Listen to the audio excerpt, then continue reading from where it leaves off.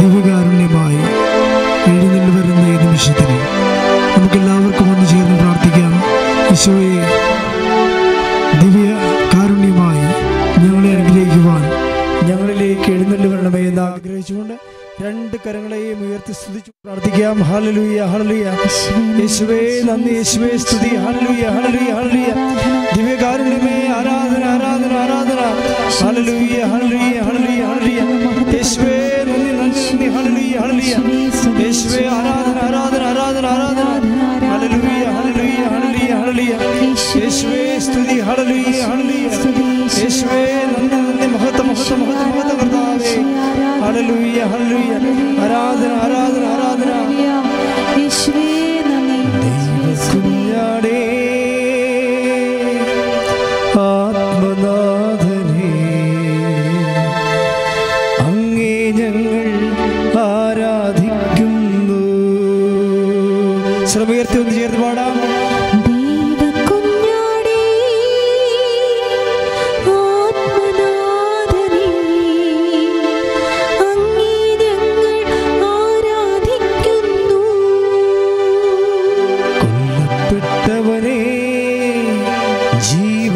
ജീവനാഥനേ, അങ്ങേ ഞങ്ങൾ ആരാധിക്കുന്നു.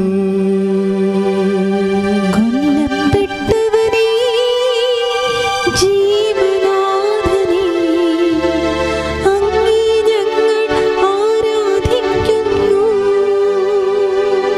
ആരാധിക്കുന്നു, ഞങ്ങൾ ആരാധിക്കുന്നു. ഹല്ലേലൂയ, ആമേൻ. സ്വരമുയർത്തി ചേർന്ന് പാടാം. ആരാധിക്കുന്നു, ഞങ്ങൾ ആരാധിക്കുന്നു. പരിശുദ്ധ പരമ ദിവ്യകാരുണ്യത്തിന് നേരവും ആരാധനയും സ്തുതിയും പുകഴ്ചയും ഉണ്ടായിരിക്കട്ടെ.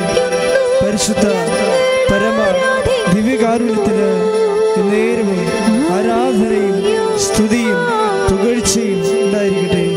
പരിശുദ്ധ പരമ ദിവ്യകാരുണ്യത്തിന് നേരവും ആരാധനയും സ്തുതിയും പുകഴ്ചയും ഉണ്ടായിരിക്കട്ടെ. ഹല്ലേലൂയ, ഹല്ലേലൂയ. ശക്തിയോടെ സ്തുതിക്കട്ടെ. ഹല്ലേലൂയ. യേശുവേ ആരാധന, ആരാധന, ആരാധന, ആരാധന. യേശുവേ നന്ദി, മഹത്വം, മഹത്വം. ഞങ്ങളെ സ്തുതിക്കുന്നു, ആരാധിക്കുന്നു, നന്ദി പറയുന്നു. ഹല്ലേലൂയ, ഹല്ലേലൂയ, ഹല്ലേലൂയ, ഹല്ലേലൂയ. യേശുവേ നന്ദി, ഹല്ലേലൂയ. ദൈവ കുഞ്ഞാടേ, അങ്ങയെ ഞങ്ങൾ ആരാധിക്കുന്നു. ഹല്ലേലൂയ, ഹല്ലേലൂയ, ഹല്ലേലൂയ, ഹല്ലേലൂയ. യേശുവേ ആരാധന, ആരാധന, ആരാധന. ഹല്ലേലൂയ, ഹല്ലേലൂയ, ഹല്ലേലൂയ, ഹല്ലേലൂയ, ഹല്ലേലൂയ. ദൈവ കുഞ്ഞാടേ, ആത്മനാഥനേ, അങ്ങേ ഞങ്ങൾ ആരാധിക്കുന്നു. ദൈവകുഞ്ഞാടേ, ആത്മനാഥനേ, അങ്ങേ ഞങ്ങൾ ആരാധിക്കുന്നു. കൊല്ലപ്പെട്ടവനേ, ജീവനാഥനേ, അങ്ങേ ഞങ്ങൾ ആരാധിക്കുന്നു. കൊല്ലപ്പെട്ടവനേ, ജീവനാഥനേ, അങ്ങേ ഞങ്ങൾ ആരാധിക്കുന്നു. ആരാധിക്കുന്നു, ഞങ്ങൾ ആരാധിക്കുന്നു. ഹല്ലേലൂയ, ആമേൻ. ആരാധിക്കുന്നു, ഞങ്ങൾ ആരാധിക്കുന്നു. ഹല്ലേലൂയ, ആമേൻ. ആമേൻ, ആമേൻ. യേശുനാഥ, ആമേൻ, ആമേൻ. ദൈവപുത്ര, ആമേൻ, ആമേൻ. സർവശക്ത നിത്യപിതാവേ. കരങ്ങൾ ഉയർത്തിയടിച്ചുകൊണ്ട് ആമേൻ, ആമേൻ. യേശുനാഥ, ആമേൻ, ആമേൻ. ദൈവപുത്ര, ആമേൻ, ആമേൻ. സർവശക്ത നിത്യപിതാവേ, നിത്യപിതാവേ. സ്തുതിക്കട്ടെ. ഹല്ലേലൂയ, ഹല്ലേലൂയ. യേശുവേ ആരാധന, ആരാധന. ഹല്ലേലൂയ, ഹല്ലേലൂയ, ഹല്ലേലൂയ, ഹല്ലേലൂയ. ജീവിക്കുന്നവരായ ദൈവമേ, ഞങ്ങളെ ആരാധിക്കുന്നു, സ്തുതിക്കുന്നു, നന്ദി പറയുന്നു. ഹല്ലേലൂയ, ഹല്ലേലൂയ, ഹല്ലേലൂയ, ഹല്ലേലൂയ. സർവശക്തനെ ഞങ്ങളെ ആരാധിക്കുന്നു. ഹല്ലേലൂയ, ഹല്ലേലൂയ, ഹല്ലേലൂയ, ഹല്ലേലൂയ. യേശുവേ യേശുവേ, നന്ദി, നന്ദി, നന്ദി ഹല്ലേലൂയ, ഹല്ലേലൂയ, ആരാധന യേശുവേ. ഉദ്ധിതനായവനെ ആരാധന, ഞങ്ങൾ അങ്ങയെ ആരാധിക്കുന്നു, ആരാധന, സ്തുതിക്കുന്നു, നന്ദി പറയുന്നു. യേശുവേ, ഹല്ലേലൂയ, ഹല്ലേലൂയ, യേശുവേ, ഹല്ലേലൂയ, സ്തുതി, യേശുവേ നന്ദി. ഹല്ലേലൂയ, യേശുവേ, മഹത്വം, ഹല്ലേലൂയ, മഹത്വം, ഹല്ലേലൂയ, ഹല്ലേലൂയ, ഹല്ലേലൂയ, ഹല്ലേലൂയ. യേശുവേ സ്തുതി. ഹല്ലേലൂയ, ഹല്ലേലൂയ. Praise the lord. Praise the lord. സന്തോഷത്തോടെ ഭക്തിയോടെ പ്രാർത്ഥിക്കാം. പരിശുദ്ധ പരമദിവ്യകാരുണ്യത്തിന് എന്നേരവും ആരാധനയും സ്തുതിയും പുകഴ്ചയും ഉണ്ടായിരിക്കട്ടെ. പരിശുദ്ധ പരമദിവ്യകാരുണ്യത്തിന് എന്നേരവും ആരാധനയും സ്തുതിയും പുകഴ്ചയും ഉണ്ടായിരിക്കട്ടെ. പരിശുദ്ധ പരമദിവ്യകാരുണ്യത്തിന് എന്നേരവും ആരാധനയും സ്തുതിയും പുകഴ്ചയും ഉണ്ടായിരിക്കട്ടെ. ഏറ്റു പ്രാർത്ഥിക്കുക. സന്തോഷത്തോടെ പ്രാർത്ഥിക്കുക. പ്രത്യാശയോടെ പ്രാർത്ഥിക്കുക. വിശ്വാസം വർദ്ധിക്കാൻ വേണ്ടി പ്രാർത്ഥിക്കുക. കർത്താവിൽ പ്രത്യാശ അർപ്പിച്ചുകൊണ്ട് പ്രാർത്ഥിക്കുക. നിന്റെ കെട്ടുപോയ അനുഗ്രഹത്തിൻ്റെ വേരുകളെ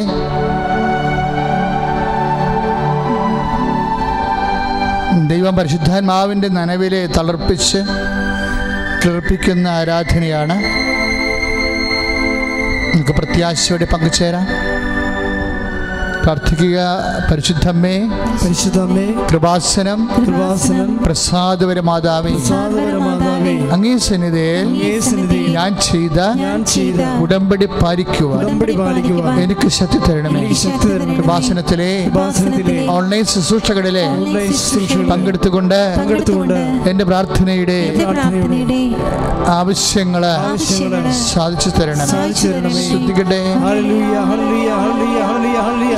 യേശുവേ ആരാധന, ആരാധന, ആരാധന. ഹല്ലേലൂയ, ഹല്ലേലൂയ, ഹല്ലേലൂയ, ഹല്ലേലൂയ. യേശുവേ നന്ദി, മഹത്വം, മഹത്വം കർത്താവേ. ആരാധിക്കുന്നു, ഞങ്ങൾ ആരാധിക്കുന്നു.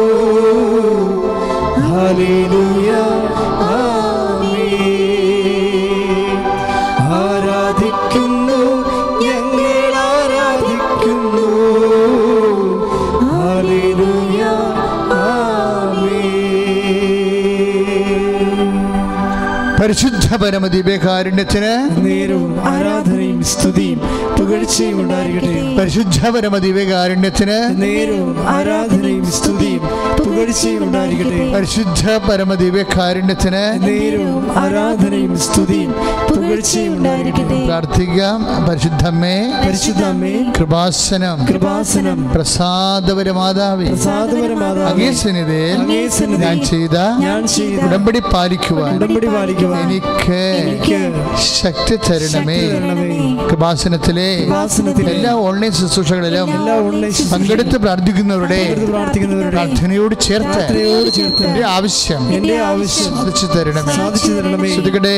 ഹല്ലേലൂയ, ഹല്ലേലൂയ, ഹല്ലേലൂയ, ഹല്ലേലൂയ. യേശുവേ നന്ദി, ഹല്ലേലൂയ, ഹല്ലേലൂയ, ഹല്ലേലൂയ. യേശുവേ സ്തുതി. ഹല്ലേലൂയ, ഹല്ലേലൂയ, ഹല്ലേലൂയ, ഹല്ലേലൂയ, ഹല്ലേലൂയ. ആരാധിക്കുന്നു, ഞങ്ങൾ ആരാധിക്കുന്നു. ഹല്ലേലൂയ, ആമേൻ. ആരാധിക്കുന്നു, ഞങ്ങൾ ആരാധിക്കുന്നു. ഹല്ലേലൂയ, ആമേൻ. ആമേൻ. ആമേൻ. യേശുനാഥ, ആമേൻ. ആമേൻ. ദൈവപുത്ര, ആമേൻ. ആമേൻ. സർവശക്ത നിത്യപിതാവേ, ആമേൻ. ആമേൻ. യേശുനാഥ, ആമേൻ. ആമേൻ. ദൈവപുത്ര, ആമേൻ. ആമേൻ. സർവശക്ത നിത്യപിതാവേ,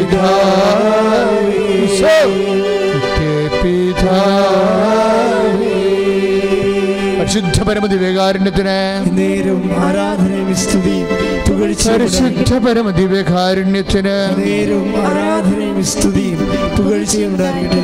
പരിശുദ്ധ പരമദിവ്യകാരുണ്യത്തിന് നേരും ആരാധനയും സ്തുതിയും പുകഴ്ചയും ഉണ്ടാകട്ടെ. ഏറ്റവും പ്രാർത്ഥിക മക്കളെ. അമ്മേ പരിശുദ്ധമ്മേ, അമ്മേ പരിശുദ്ധ കൃപാസനം കൃപാസനം സാധപരമാതാവേ, അങ്ങേ സന്നിധിയിൽ ഞങ്ങളുടെ പ്രിയപ്പെട്ടവർക്കായി ഞങ്ങൾ ചെയ്ത ഉടമ്പടി പാലിക്കുവാൻ ശക്തി തരണമേ. കൃപാസനത്തിലെ ഓൺലൈൻ ആരാധനയിലെ പങ്കെടുത്ത് പ്രാർത്ഥിക്കുന്നവരുടെ പ്രാർത്ഥനയോട് ചേർത്ത് എന്റെ ആവശ്യം സാധിച്ചു തരണമേ.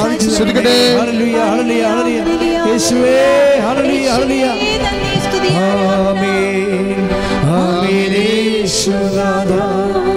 ആമേൻ, ആമേൻ ദൈവപുത്ര. ആമേൻ, ആമേൻ സർവശക്ത നിത്യപിതാവേ. ആമേൻ, ആമേൻ യേശുനാഥ.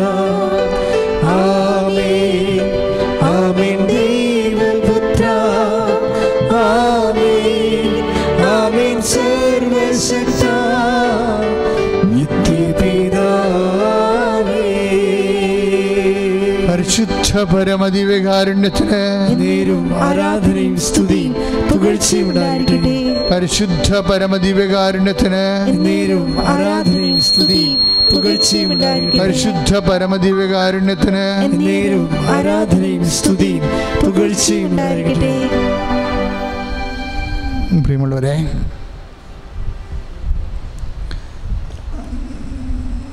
രക്ഷാവൃക്ഷത്തിൻ്റെ പ്രത്യാശകൾ നമ്മുടെ ആധ്യാത്മിക ജീവിതത്തെ എങ്ങനെ പുനർജീവിപ്പിക്കുമെന്നാണ് നമ്മൾ ഈ ആരാധനാ ധ്യാനത്തിൽ പ്രതീക്ഷിക്കുന്നത്. രക്ഷാവൃക്ഷത്തിൻ്റെ പ്രത്യാശകൾ. ഞാൻ ഈ ധ്യാനത്തിൻ്റെ മൂലം പ്രാർത്ഥനയിൽ കണ്ടെടുത്തത് ജോബിൻ്റെ പുസ്തകത്തിൽ നിന്നാണ്. ജോബിൻ്റെ പുസ്തകം 14:7 വചനങ്ങൾ, 14:7, 9 വചനങ്ങൾ. ജോബിൻ്റെ പുസ്തകം 14-ാം അധ്യായം 7, 9 വചനങ്ങൾ. വൃക്ഷത്തിന് പ്രത്യാശയുണ്ട്, മുറിച്ചാൽ അത് വീണ്ടും തളിർക്കും,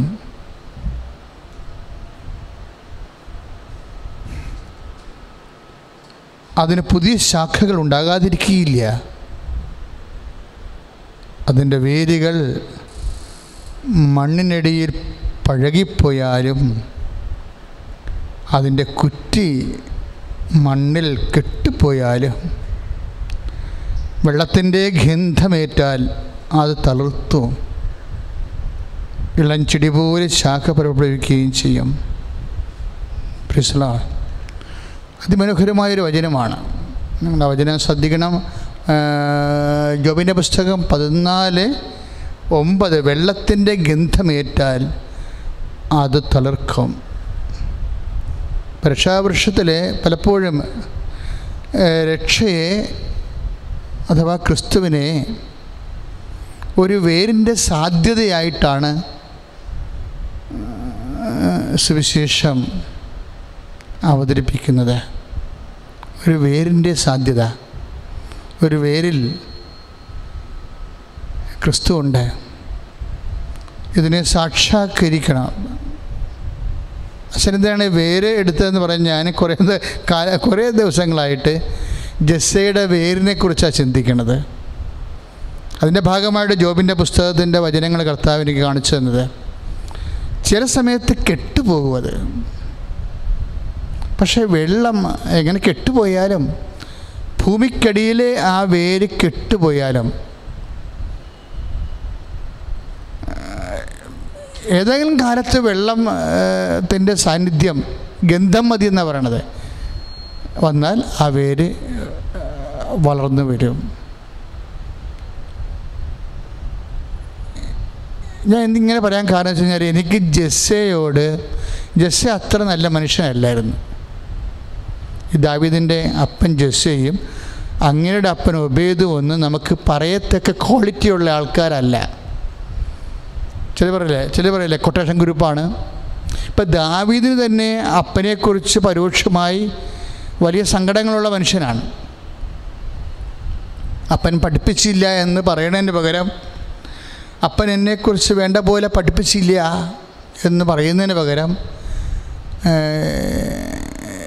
എന്നെ കർത്താവാണ് യുദ്ധം പഠിപ്പിച്ചതെന്ന് പരോക്ഷമായിട്ട് പറയും.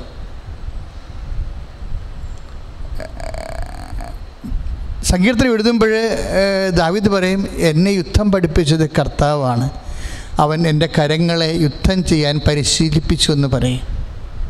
കർത്താവിൻ്റെ കരങ്ങളെ യുദ്ധം ചെയ്യാൻ സാധാരണഗതിയിൽ കർത്താവ് ആരെയും പരിശീലിപ്പിക്കാറില്ല. സ്വന്തം അപ്പന്മാരും ആശാന്മാരുമാണ് പരിശീലിപ്പിക്കുന്നത്. It's very evident. Then why David alone? അതാണ് ചോദ്യം. എല്ലാ ഡേവിഡിൻ്റെയൊക്കെ ഒരു പ്രത്യേകത എന്താണ്? എല്ലാ തകർച്ചകളിലും കർത്താവിൻ്റെ കരങ്ങൾ കാണാം. പ്രിയപ്പെട്ടവരെ, ഇതൊരു ആധ്യാത്മികമായ ഒരു സമീപനമാണ്. ചിട്ടി തകർന്നു പോയാലും തലയാളെ നാട് വിട്ടാലും അവിടെയും കർത്താവിൻ്റെ കരങ്ങൾ കാണുന്നവരുണ്ട്. ഒരു വള്ളം മുങ്ങിയാലും ചില മത്സ്യത്തൊഴിലാളികൾ വിശ്വാസമുള്ളവർ അവിടെയും കർത്താവിൻ്റെ കരങ്ങൾ കാണും. നമുക്കൊരു രോഗം വന്ന് നമ്മൾ കിടപ്പായി പോയി 2-3 മാസം നമുക്ക് ജോലിക്ക് പോകാൻ പറ്റാതെ വന്നാലും അവിടെയും വിശ്വാസി കർത്താവിൻ്റെ കരങ്ങൾ കാണും. എല്ലാത്തിലും കർത്താവിൻ്റെ കരങ്ങൾ കാണുന്നത്. അങ്ങനൊരു കുടുംബമായിരുന്നു ഇവരുടേത്. എല്ലാത്തിലും കർത്താവിൻ്റെ കരങ്ങൾ കാണുന്ന ഒരു കുടുംബത്തിൽ കാഴ്ചപ്പാടിന് വ്യത്യാസം ഉണ്ടാകുന്നത് ഒബേദിൻ്റെ കാലത്താണ്. ഒബേദ് മസിൽ പവറിൻ്റെ ആളായിരുന്നു. ഒബേദ് എന്ന് പറഞ്ഞാൽ ആരാണ്? ഈ ദാവീദിൻ്റെ അപ്പൻ, ജെസ്സയുടെ അപ്പൻ ഓബദ്. അദ്ദേഹത്തിൻ്റെ കാലത്ത് അതേ പോകുമ്പോഴും തന്നെ ജെസ്സയൊക്കെ ഉണ്ടായിരുന്നത്. നല്ല നല്ല മക്കളെ നോക്കിയിട്ട് അയാൾ യുദ്ധം ചെയ്യാൻ പഠിപ്പിച്ച് ദാവീദിനെ പോലെയുള്ള അത്ര കണ്ട് മസിൽ പവറില്ലാത്ത ആൾക്കാരെ ചപ്പാത്തി അതുപോലെ തന്നെ സവാളയൊക്കെ കൊടുത്ത് കുറേ ആടിൻ്റെ കൂടെ രാവിലെ തന്നെ വീട്ടിൽ നിന്ന് പാക്ക് ചെയ്യും. അപ്പോൾ ഒന്നും പഠിപ്പിക്കാനും ഈ ദാവീദ് യുദ്ധഭൂമി വരുന്നത് വരെ ചട്ടന്മാർക്ക് ഭയങ്കര പുച്ഛമായിരുന്നു. ഇതിനെക്കുറിച്ച് എട്ടും പൊട്ടും അറിയാത്ത തന്നെ എന്തിനാണ് ഇവിടെ കറങ്ങി നടക്കണമെന്ന രീതിയിൽ യുദ്ധഭൂമി ചെല്ലുമ്പോൾ ദാവീദിനെ ആട്ടി ഓടിക്കുന്ന ഭാഗങ്ങളൊക്കെ ഉണ്ട്. ഇങ്ങനെ ആട്ടി ഓടിപ്പിക്കപ്പെട്ട ചേട്ടന്മാരും ഓടിച്ച അപ്പനുമൊക്കെ ഉള്ള ഒരു കുടുംബത്തിലാണ് ദാവീദ് ജനിക്കുന്നത്. അവരുടെ ദൈവിക പരിപാലനയെക്കുറിച്ചുള്ള അറിവുകൾ കെട്ടുപോയി, ആ വേര് കെട്ടുപോയി. ചില സമയത്ത് അങ്ങനെ ഇരിക്കും നമ്മുടെ കുടുംബത്തിൽ കെട്ടുപോയ വേരുകൾ. പക്ഷേ എപ്പോഴും കെട്ടുപോയ വേരുകൾ ഉള്ളവർ അല്ലെങ്കിൽ ഉത്തരവാദിത്വത്തോടെ ചെയ്യേണ്ട ആൾക്കാർ ചെയ്യേണ്ട സമയത്ത് ചെയ്യേണ്ട കാര്യങ്ങൾ ചെയ്തില്ല എന്ന് പറഞ്ഞുകൊണ്ട് അവിടെ മേക്കെട്ട് കയറി മരണം വരെ ഇങ്ങനെ നാട്ടുഭാഷയെ പറഞ്ഞ ചള്ളും പൊട്ടുമൊക്കെ പറഞ്ഞുകൊണ്ടിരുന്ന് പരിദേവിക്കുന്ന ആൾക്കാർ എപ്പോഴും ഓർക്കണം, ഇതെല്ലാം അക്കൗണ്ട് ചെയ്ത് മാറ്റണം. അവരുടെ അക്കൗണ്ടിലേക്കല്ല, കർത്താവിൻ്റെ അക്കൗണ്ടിലേക്ക്. ഒരു വിശ്വാസി ആരാണെന്ന് ചോദിച്ചാൽ എൻ്റെ അനുഭവത്തിൽ ഞാൻ പറയും, എല്ലാ കാലാവസ്ഥകളും ആര് കർത്താവിൻ്റെ നാമത്തിലാക്കിയെടുക്കുന്നു അവനാണ് വിശ്വാസി. കാലാവസ്ഥയിൽ മഴക്കാലമുണ്ട്, മഞ്ഞുകാലമുണ്ട്, വേനൽക്കാലമുണ്ട്, വസന്തകാലമുണ്ട്. പക്ഷേ എല്ലാ കാലാവസ്ഥയും അല്ലാതെ വസന്തകാലം കർത്താവിൻ്റെത്, മഴക്കാലമല്ല എന്ന് പറയാൻ പറ്റത്തില്ല. ജീവിതത്തിൻ്റെ എല്ലാ കാലാവസ്ഥകളും ദാവീദിൻ്റെ കുടുംബത്തിൻ്റെ ഒരു പ്രത്യേകതയാണ്. രക്ഷാകുടുംബമാണ്. ആ കുടുംബത്തിൽ ഇതുപോലെ എല്ലാ കാലാവസ്ഥകളും, ജീവിതത്തിൽ വരുന്ന രോഗങ്ങൾ, ജീവിതത്തിൽ വരുന്ന മരണങ്ങൾ, അങ്ങനെയുള്ള ജീവിതത്തിൽ വരുന്ന തകർച്ചകൾ, ചെറുപ്പമായിരിക്കുമ്പോൾ തന്നെ മക്കൾ മരിക്കുന്ന അവസ്ഥകൾ, പ്രായമാകുമ്പോൾ തന്നെ ഭർത്താവ് മരിക്കുന്ന അവസ്ഥകൾ, ഇങ്ങനെ ഉണ്ടാകുന്ന വ്യത്യസ്തമായ ദാരുണമായ ദുരന്തങ്ങൾ, ഇതെല്ലാം കർത്താവിൻ്റെ നാമത്തിൽ മാത്രം എടുക്കുന്ന ഒരു കുടുംബമായിരുന്നു ദാവീദിൻ്റെത്.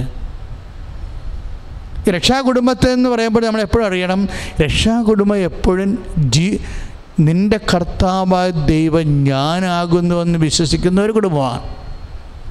എന്ത് സംഭവിച്ചാൽ, തകർച്ച സംഭവിച്ചാലും വിസ എക്സ്പയറായി സമയത്ത് കയറിപ്പോകാൻ പറ്റിയില്ല, അല്ലെങ്കിൽ തിരിച്ചു വരാൻ പറ്റിയില്ല, ആ ജോലി പോയെന്ന് പറഞ്ഞാലും എല്ലാം കർത്താവിൻ്റെ നാമത്തിൽ കാണുന്നവർ. ഈ രക്ഷാവൃക്ഷത്തിൻ്റെ പ്രത്യാശയാണ് ജോബ് പറയണത്. വൃക്ഷത്തിന് പ്രത്യാശയുണ്ട്. അതാ 14:7 വൃക്ഷത്തിന്, ജോബിൻ്റെ പുസ്തകം 14:7 വൃക്ഷത്തിന് പ്രത്യാശയുണ്ട്. എന്താണ് പ്രത്യാശ? അത് മുറിച്ച് മാറ്റപ്പെട്ടാലും അതിൻ്റെ വേര് കെട്ടുപോയാലും. വൃക്ഷത്തിന് 2 ദുരന്തങ്ങൾ സംഭവിക്കാം. ഒന്നെന്താണ്? മുറിച്ച് മാറ്റപ്പെടാം. രണ്ടാമതെന്താണ്? മുറിച്ച് മാറ്റപ്പെട്ട വൃക്ഷങ്ങളുടെ വേര് കെട്ടുപോകും. ഇങ്ങനെ കെട്ട വേരുകൾ ഭൂമിക്കടിയിൽ കിടന്നാലും എന്തെങ്കിലും കാലത്ത് ഇത്തിരി വെള്ളം അവിടെ ചെന്നാൽ അത് തളർക്കുമെന്നാണ് കർത്താവിൻ്റെ വചനം പറയുന്നത്. ദൈവമേ, ആരാണ് നിന്നോട് സംസാരിക്കണത് ഇപ്പോഴേ? കർത്താവ് യേശു ക്രിസ്തു. നീ അങ്ങനെ ചിന്തിക്കണം. എന്താ കാര്യം എന്നറിയാവോ? നിൻ്റെ അവസ്ഥ ഇപ്പോഴതാകാം, കെട്ടുപോയതുപോലെയാകാം. ഇനി ഒരു കാലത്ത് ഈ കുടുംബം കരകയറത്തില്ലെന്ന് ചിന്തിച്ചുകൊണ്ടിരിക്കുന്ന വ്യക്തിയാകാം നീ. പക്ഷേ നിനക്ക് വിശ്വാസമുണ്ടെങ്കിൽ, നിനക്ക് പരിശുദ്ധ അമ്മയെ പോലെ വിനയമുണ്ടെങ്കിൽ, നിനക്ക് യേശുവിനെ സ്വീകരിക്കാൻ പറ്റുന്ന രീതിയിലുള്ള ദൈവിക പുണ്യങ്ങളുണ്ടെങ്കിൽ നിന്റെ കാലം മുതൽ കുടുംബം ഉയർന്നു വരും. കൈയടിച്ച് കർത്താൻ സ്തുതിക്കട്ടെ. ഹല്ലേലൂയ. യേശുവേ സ്തോത്രം. ഹല്ലേലൂയ. സ്തുതിക്കട്ടെ. ഹല്ലേലൂയ. ഹല്ലേലൂയ. ഹല്ലേലൂയ. ഹല്ലേലൂയ. യേശുവേ സ്തുതി. ഹല്ലേലൂയ. ഹല്ലേലൂയ. ഹല്ലേലൂയ. ഹല്ലേലൂയ. ഹല്ലേലൂയ. ജയം ഹല്ലേലൂയ. യേശു കർത്താവ് ജീവിക്കുന്നു. ഹല്ലേലൂയ. ജയം ഹല്ലേലൂയ. യേശു കർത്താവ് ജീവിക്കുന്നു. യേശു കർത്താവ് ജീവിക്കുന്നു. പരിശുദ്ധ പരമദിവ്യകാരുണ്യത്തിന് എന്നേരും ആരാധനയും സ്തുതിയും പുകഴ്ചയും ഉണ്ടായിരിക്കട്ടെ. ഈ ജസ്സേ കർത്താവിനേക്കാൾ ഉപരി പണത്തിനും മണിക്കും മസിലിനും പ്രാധാന്യം കൊടുക്കുന്ന ആളാണ്. മക്കളും അങ്ങനെയായിരുന്നു. അതുകൊണ്ടാണ് നിൻ്റെ 5-6 ആടുകളെ അപ്പനെ ഏൽപ്പിച്ച് എവിടെ കൊണ്ടിട്ടുള്ളതാണെന്ന് ചോദിക്കും. എല്ലാം ടേംസൊക്കെ സംസാരിക്കണമെല്ലാം വരുമാനത്തിൻ്റെ പശ്ചാത്തലത്തിലാണ്. യുദ്ധഭൂമി പോലും ദാവീദിൻ്റെ ജ്യേഷ്ഠന്മാർ ദാവീദ് ചെല്ലുമ്പോൾ സംസാരിക്കേണ്ടത് 5-6 ആടുകളെ അപ്പനെ ഏൽപ്പിച്ച് എവിടെ കൊണ്ടിട്ടാണെന്ന് ചോദിക്കും. അപ്പം നീ ആടിനെ ഇട്ടിട്ട് വരുമാനം നഷ്ടപ്പെടുത്തിയിട്ട് വന്നിരിക്കുകയാണ്. അവർ സമ്പത്തിന് പ്രാധാന്യം കൊടുക്കുന്നവർ, വരുമാനത്തിന് പ്രാധാന്യം കൊടുക്കുന്നവരാ. ആ കുടുംബം കെട്ടുപോയി. കർത്താവിൻ്റെ കൃപ കെട്ടുപോയ കുടുംബമാണ്. ഇതുപോലെ നമ്മുടെ ജീവിതത്തിൻ്റെ അവസ്ഥകളിൽ ചില സമയം ദൈവത്തെ മറന്ന് ജീവിക്കുന്നവരുണ്ടാവും. ദൈവത്തെ മറന്ന് ജീവിക്കുന്നവർ. ഇത് ഒബേദിൻ്റെ കാലം മുതൽ തുടങ്ങിയൊരു മനോഭാവമാണ്, കാഴ്ചപ്പാടാണ്. നമുക്കറിയാലോ, വിശ്വാസം എന്ന് പറയുന്നത് ആഫ്റ്റർ ഓൾ അതൊരു കാഴ്ചപ്പാടാണ്. ചിലർ കർത്താവിനെയും കൂട്ടി കാഴ്ചപ്പാട് നടത്തും. ചില ആൾക്കാർ വേറെ പല സബ്സ്റ്റിറ്റ്യൂട്ട് കർത്താവിന് പകരം വെച്ച് പുതിയ കാഴ്ചപ്പാടുണ്ടാക്കും. കാലാന്തരത്തിൽ കർത്താവിൻ്റെ കൃപ കെട്ടുപോവുകയും ചെയ്യും. പക്ഷേ ജെസ്സയ്ക്കും ജെസ്സയുടെ അപ്പനും ഒബേദിനും അപ്പുറത്ത് ഒരാളുണ്ടായിരുന്നു.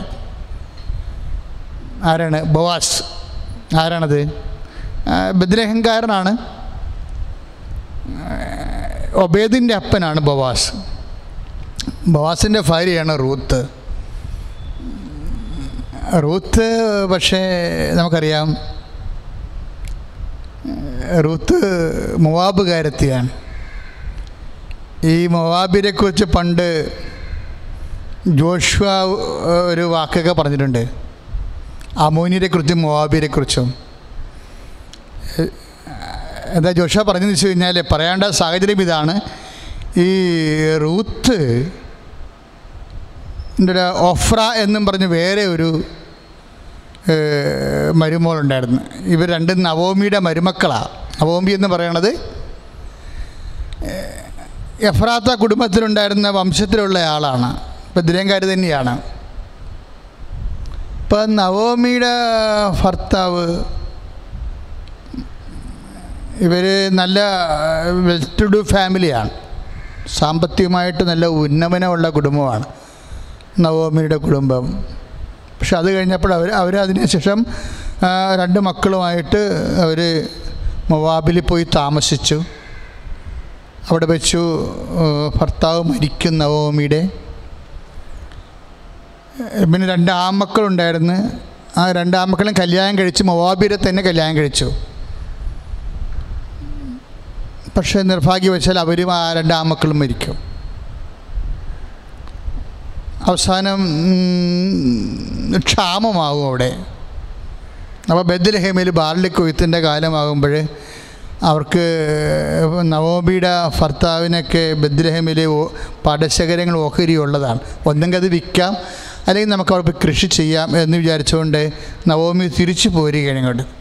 തിരിച്ചു പോരുമ്പോൾ മരുമക്കളോട് പറയുന്ന വാക്കുകൾ വളരെ ചരിത്രപ്രസിദ്ധമാണ്. നിങ്ങൾ ചെറുപ്പമാണ്, നിങ്ങൾക്ക് നിങ്ങളുടെ ജീവിതമുണ്ട്, നിങ്ങൾ എന്നെയും കാത്ത് നിങ്ങളുടെ ജീവിതം മെനക്കെടുത്ത് കളയേണ്ട കാര്യമില്ല, നിങ്ങൾ നിങ്ങളുടെ ഭവനങ്ങളിലേക്ക് പോകാൻ പറയും. എന്തൊരു നല്ല അമ്മായിയമ്മയാണ്. വളരെ ശാന്തമായിട്ട്, വളരെ പ്രായോഗികമായിട്ട്, എന്നാൽ നിങ്ങൾ എന്നെയും നോക്കി എൻ്റെ കൂടെ നിന്ന് നിങ്ങളുടെ ജീവിതം കളയേണ്ടെന്ന് പറയുന്ന ഒരു മൂല്യമുണ്ട്. ഇതാണ് വെള്ളമെന്ന് പറയുന്നത്. അവിടെ ഈടുവെപ്പ്, ആ കുടുംബത്തിൻ്റെ ഈടുവെപ്പ് അതാണ്. നിങ്ങൾ എന്നെ നോക്കി നിങ്ങളുടെ ജീവിതം കളയേണ്ട എന്ന് സന്തോഷത്തോടെ പറയുന്ന ഒരു അമ്മായിയമ്മ വളരെ ഹൃദ്യമാണ്. അപ്പോഴേ ഒഫ്ര ഉടനെ കുറച്ച് നിലവിളിച്ചൊക്കെ ഉണ്ടെങ്കിലും നല്ല കുടുംബമായിരുന്നു. അവളുടെ രീതിയിൽ പോയി. അപ്പോൾ റൂത്തിനോട് നവോമി പറഞ്ഞു, മകളും പോ, മകളെന്തിനാ നിൽക്കണേ, എന്നിട്ട് കാര്യമില്ല, നിൻ്റെ ചാർച്ചക്കാരിൽ പോയി നീ കല്യാണം കഴിച്ച് കുടുംബജീവിതം നീ സന്തോഷമായിട്ട് നടത്ത്. എന്ത് രസമാണ് അതൊക്കെ പറഞ്ഞ് കേൾക്കാൻ, അവരുടെ വചനങ്ങളെല്ലാം കേൾക്കാൻ. അപ്പോൾ റൂത്ത് പോകത്തില്ല. എങ്ങനെയാണ് ഈ രക്ഷകൻ പിറക്കണതിൻ്റെ ആദ്യ സൂചനകളാണ്, ഏത് മനോഭാവമാണ്. നമ്മുടെ ഉള്ളിലൊക്കെ വേരുകളുണ്ടാകും, കെട്ട വേരുകൾ ചിലപ്പോൾ ഉണ്ടാകും. പക്ഷേ ഈ മനോഭാവങ്ങൾ, രക്ഷാകരമായ മനോഭാവങ്ങൾ രൂപപ്പെടുത്തിയെടുത്താൽ തീർച്ചയായിട്ടും ഈ വചനം ഒരു വെള്ളം പോലെ നിങ്ങളിലേക്ക് വീഴുകയും ദൈവികമായ ശക്തി നിങ്ങൾ ഉണരുകയും ചെയ്യും. സ്തുതിക്കട്ടെ. ഹല്ലേലൂയ. യേശുവേ സ്തോത്രം. ഹല്ലേലൂയ. യേശുവേ നന്ദി. ഹല്ലേലൂയ ഹല്ലേലൂയ ഹല്ലേലൂയ ഹല്ലേലൂയ. യേശുവേ സ്തുതി. ഹല്ലേലൂയ ഹല്ലേലൂയ ഹല്ലേലൂയ. യേശുവേ നന്ദി. ഹല്ലേലൂയ ഹല്ലേലൂയ ഹല്ലേലൂയ. മഹത്വം മഹത്വം മഹത്വം കർത്താവേ.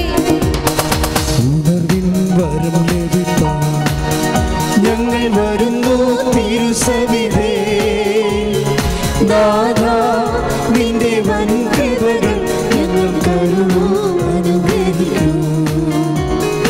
നാഥാ നിന്റെ വൻകൃപകൾ ഞങ്ങൾ കരുണൂ അനുഗ്രഹിക്കൂ. ഉണർവിൻ വരം ലഭിപ്പാൻ ഞങ്ങൾ വരുന്നു തിരുസവിധേ. നാഥാ നിന്റെ വൻകൃപകൾ ഞങ്ങൾ കരുണൂ അനുഗ്രഹിക്കൂ. നാഥാ നിന്റെ വൻകൃപകൾ ഞങ്ങൾ കരുണൂ അനുഗ്രഹിക്കൂ.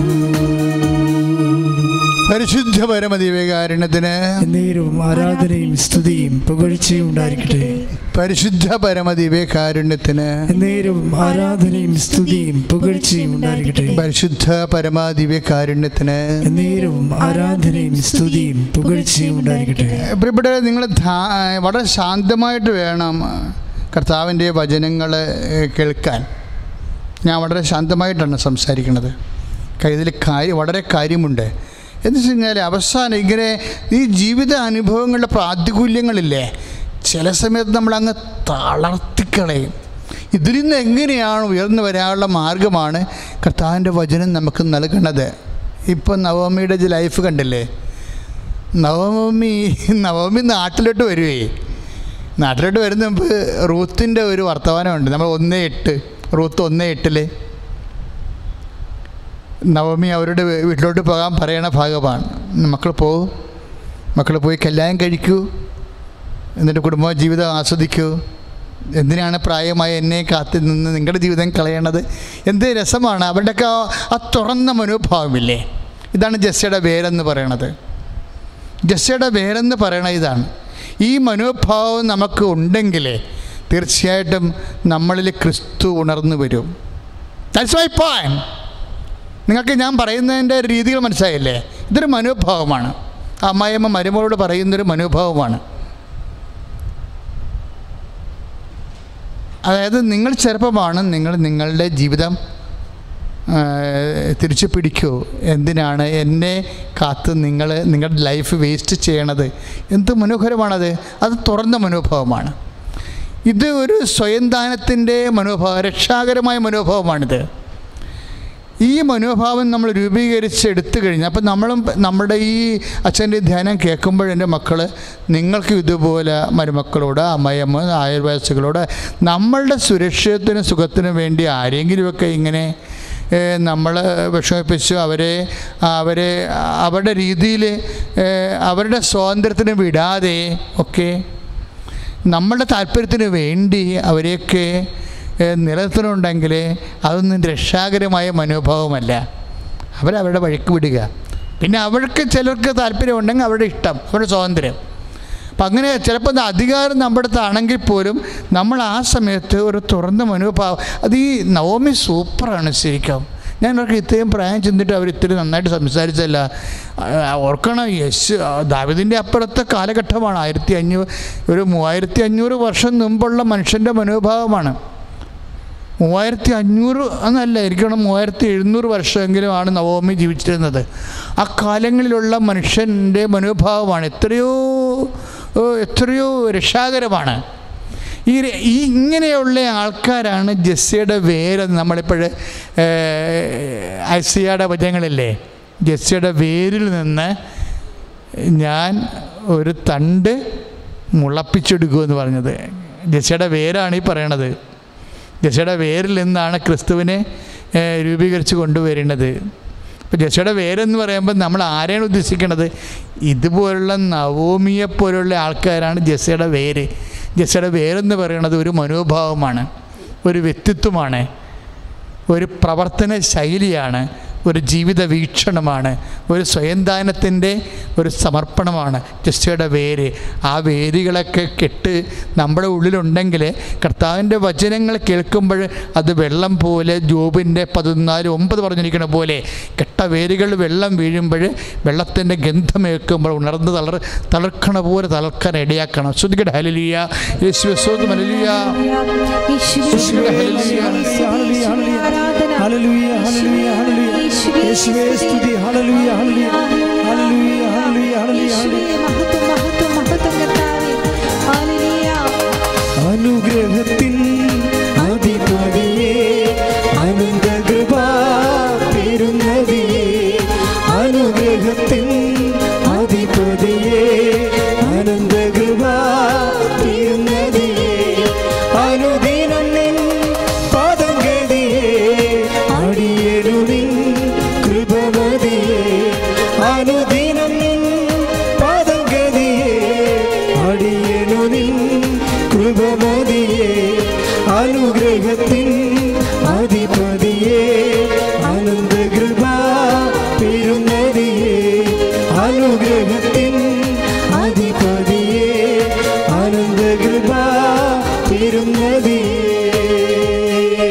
പരിശുദ്ധ പരമദിവ്യകാരുണ്യത്തിന് എന്നേരവും ആരാധനയും സ്തുതിയും പുകഴ്ചയും ഉണ്ടായിരിക്കട്ടെ. പരിശുദ്ധ പരമദിവ്യകാരുണ്യത്തിന് എന്നേരവും ആരാധനയും സ്തുതിയും പുകഴ്ചയും ഉണ്ടായിരിക്കട്ടെ.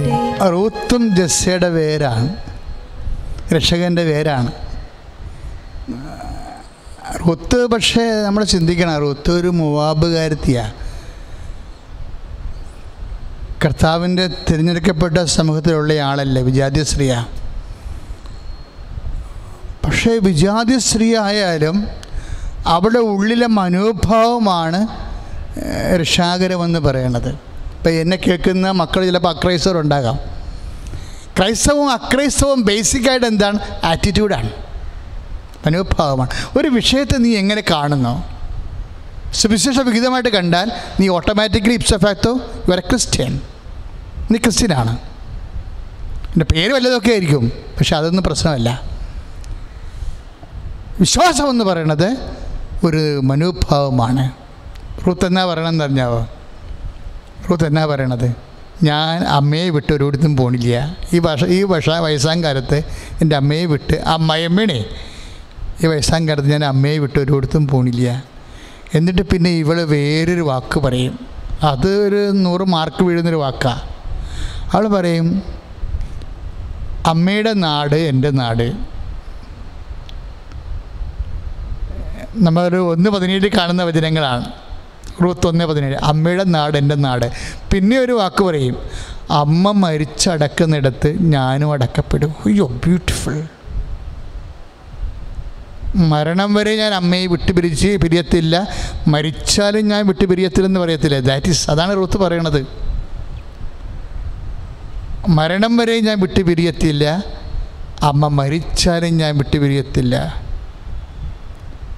ഈ നമ്മൾ 8-ാം അധ്യായത്തിൽ നടപടി സോങ് ഓഫ് ദി സോങ്സ് ഇല്ലേ, സോങ് ഓഫ് ദി സോങ്സ് എന്താണ്, ഉത്തമഗീതം. അതിൻ്റെ 8-ാം അധ്യായത്തിൽ വചനമുണ്ട്, സ്നേഹം മരണം പോലെ അങ്ങ് ശക്തമാണ്. അത് ജെസ്സയുടെ മകൻ ദാവീദിൻ്റെ മകൻ സോളമൻ എത്രയോ വർഷം 400 ഈ റൂത്ത് എന്ന് പറയുന്ന മോവാബിയ സ്ത്രീ ഇത് പറയുന്ന മുമ്പ് പറഞ്ഞ ശേഷം 400 വർഷം കഴിഞ്ഞാൽ പറ്റിയാണ് ഈ സോളമൻ ഈ കവിത എഴുതണത്. എന്താണ്? സ്നേഹം മരണത്തെപ്പോലെ ശക്തമാണെന്ന്. നമുക്ക് ആ വചനം നോക്കാം. ശ്രദ്ധിക്കട്ടെ. ഹല്ലേലൂയ, യേശുവേ സ്തോത്രം. ഹല്ലേലൂയ, ഹല്ലേലൂയ, ഹല്ലേലൂയ, ഹല്ലേലൂയ, ഹല്ലേലൂയ, ഹല്ലേലൂയ, യേശുവേ ആരാധന, ആരാധന, ആരാധന. ഹല്ലേലൂയ, ഹല്ലേലൂയ, ഹല്ലേലൂയ, ഹല്ലേലൂയ, യേശുവേ നന്ദി. ഹല്ലേലൂയ, ഹല്ലേലൂയ, ഹല്ലേലൂയ, ആരാധന, ആരാധന, യേശുവേ ആരാധന,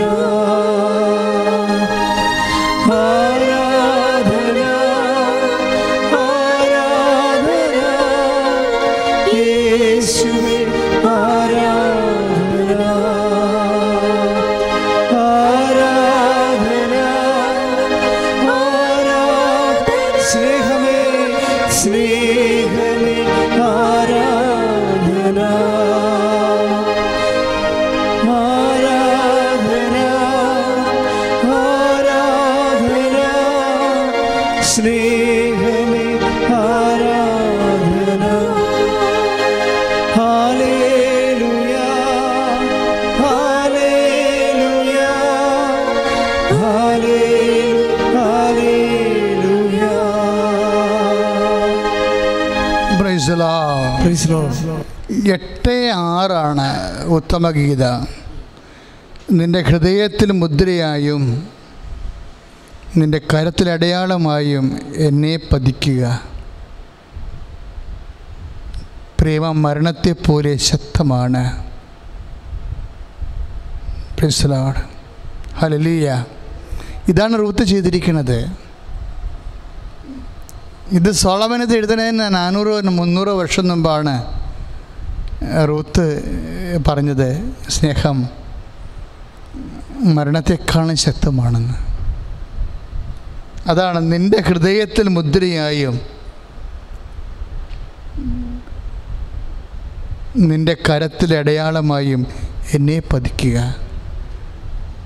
ഈ റൂത്തിൻ്റെ അമ്മായിയമ്മയും തമ്മിലുള്ള ബന്ധത്തിനെക്കുറിച്ച് റൂത്ത് പറയണത്, അമ്മ മരിച്ചടക്കുന്നിടത്ത് ഞാനും അടക്കപ്പെടും. ദാറ്റ് മീൻസ് സ്നേഹം മരണത്തെക്കാളും ശക്തമാണ്. നിൻ്റെ ഹൃദയത്തിൽ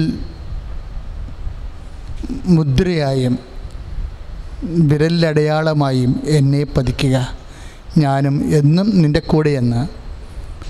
ഇത് ഒരു അമ്മയും മകളും അല്ല, അമ്മായിയമ്മയും മരുമകളും തമ്മിലുള്ള ഒരു സ്നേഹത്തിൻ്റെ തലമാണ്. ഒരു പക്ഷേ ബൈബിളിൽ ഏറ്റവും ശക്തമായ സ്നേഹത്തെക്കുറിച്ചിരിക്കുന്ന ഒരു ഭാഗമാണിത്.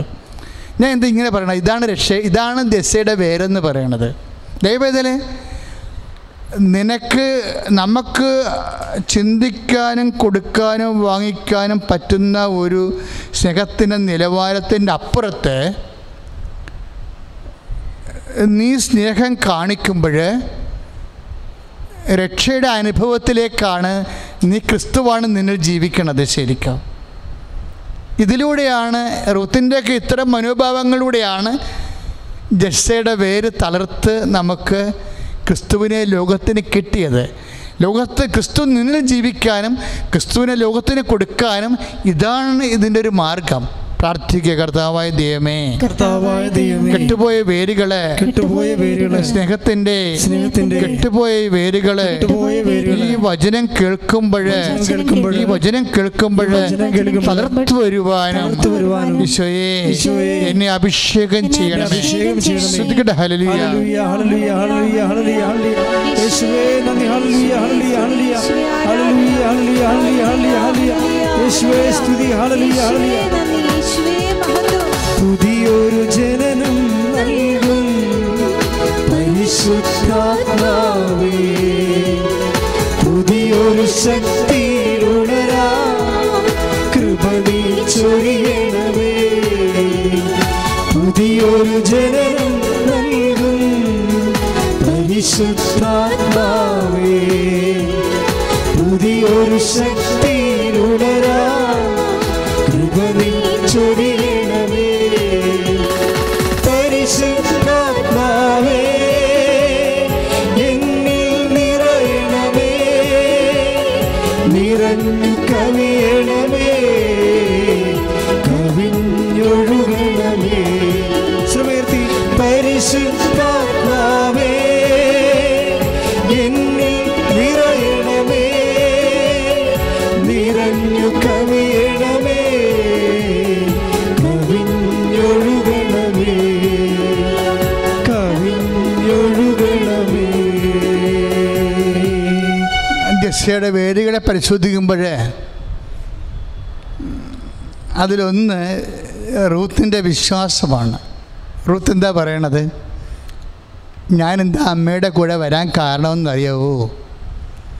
അമ്മയോടുള്ള സ്നേഹം മാത്രമല്ല, അമ്മയുടെ ദൈവത്തോടുമുള്ള സ്നേഹമാണ്. അമ്മയുടെ ദൈവം എൻ്റെയും ദൈവം. ബ്യൂട്ടിഫുൾ. അമ്മയുടെ കൂടെ ഞാൻ വരാൻ എന്താ കാരണമെന്നറിയാവോ? അമ്മയോടുള്ള. അതാണ് റൂത്ത് 1:17. അമ്മയോടുള്ള സ്നേഹം മാത്രമല്ല, അമ്മയുടെ ദൈവത്തോടു കൂടിയുള്ള സ്നേഹമാണ്. അമ്മയുടെ ദൈവം എൻ്റെയും ദൈവം. ദൈവത്തിലെ ദൈവവിശ്വാസത്തിന് ഓപ്ഷൻ വരുമ്പോഴാണ് രക്ഷ ക്രിസ്തു അനുഭവം മങ്ങിപ്പോണത്. ക്രിസ്തു അനുഭവം മങ്ങിപ്പോകാതിരിക്കാൻ വേണ്ടി ദൈവവിശ്വാസം ഷാർപ്പ് ചെയ്യണം. റൂത്ത് പറഞ്ഞ കൂട്ടത്തിൽ എന്താ പറഞ്ഞത്? മാനുഷികമായ വിഷയം മാത്രമല്ല, അമ്മയുടെ നാട് എൻ്റെ നാട്, അമ്മയുടെ ചാർച്ചക്കാരെൻ്റെ ചാർച്ചക്കാർ, അമ്മ മരിച്ചടക്കുന്നിടത്ത് ഞാനും അടക്കപ്പെടുമെന്ന് പറയുമ്പോൾ എല്ലാം മാനുഷികമാണ്. പക്ഷെ ഒരു വാക്ക് ആ 1:17 എന്താണ്? അമ്മയുടെ ദൈവം. മോവാബുകാരത്തിയാണ്, അവൾ പറഞ്ഞതാണ് അമ്മയുടെ ദൈവം. ഞാൻ അമ്മയുടെ കൂടെ വരാൻ കാരണം ഇതാണ്, അമ്മയുടെ ദൈവം എൻ്റെയും ദൈവം. ദൈവത്തെക്കുറിച്ചുള്ള കാഴ്ചപ്പാടുകൾ ബാക്കി എന്തെല്ലാം റെഫറൻസ് വരുമ്പോഴും അതൊന്നാം സ്ഥാനം കൊടുത്താൽ അതാണ്. ഇത് ജോഷുവയുടെ വചനമാണ് ശരിക്കും. ഇപ്പം നമ്മൾ റൂത്ത് 1:17 കൂടെ വായിക്കേണ്ടത് ജോഷുവ 24:15. ജോഷുവ 24:15 അമോബിയർ നിങ്ങൾ, അത് ജോഷുവ പറയണത് ഭയങ്കര രസമാണ്. അവിടുത്തെ മൊവാബിയരെ ഉദ്ദേശിക്കുന്നുണ്ട് ജോഷുവ. അതായത് ജോഷുവ 24:15 കർത്താവിനെ സേവിക്കുവാൻ, ജോഷുവ 24:15 കർത്താവിനെ സേവിക്കുവാൻ മനസ്സില്ലെങ്കിൽ നദിക്കക്കരെ നിങ്ങളുടെ പിതാക്കന്മാർ സേവിച്ച ദേവന്മാരെയോ നിങ്ങൾ വസിക്കുന്ന നാട്ടിലെ അമോര്യരുടെ ദേവന്മാരെയോ ആരെയാണെന്ന് വെച്ചാൽ സേവിക്കുക എന്നിന്ന് തന്നെ തീരുമാനിക്കുവിൻ. ഞാനും എൻ്റെ കുടുംബവും കർത്താവിനെ സേവിക്കും. ഇതിലാണ് ജോഷുവ മോസസിൻ്റെ ഒപ്പം വരണത്. മോസസിന് ശേഷം ജനത്തെ നയിക്കാനുള്ള അഭിഷേകം ജോഷുവക്ക് കിട്ടുന്ന ഈ ഒറ്റ വചനത്തിലാണ്. അമോരിയുടെ മോവാബിയുടെ ദൈവങ്ങളുണ്ട്, ഇവിടെ ഓപ്ഷനുണ്ട്. പലതരത്തിലുള്ള ദൈവസങ്കല്പങ്ങളും ലോകത്ത് നടപ്പുണ്ട്. You can choose your option. But ഞാനും എൻ്റെ കുടുംബവും കർത്താവിനെ ആരാധിക്കാം. ദൈവസങ്കല്പത്തെക്കാൾ ഉപരി ജീവിതത്തിൽ വിശ്വസിച്ച് അനുഭവിച്ച് സത്യമാണെന്ന് ബോധ്യപ്പെട്ട എൻ്റെ കർത്താവിനെ അതാണ് രക്ഷാകര അനുഭവത്തിൻ്റെ അകത്ത് വരുന്ന ക്ലാരിറ്റി. അതാണ് നമുക്ക് പലതും കർത്താവെന്ന് തോന്നും. സമ്പത്ത് കർത്താവെന്ന് തോന്നും, സൗന്ദര്യം കർത്താവെന്ന് തോന്നും, അധികാരം കർത്താവെന്ന് തോന്നും.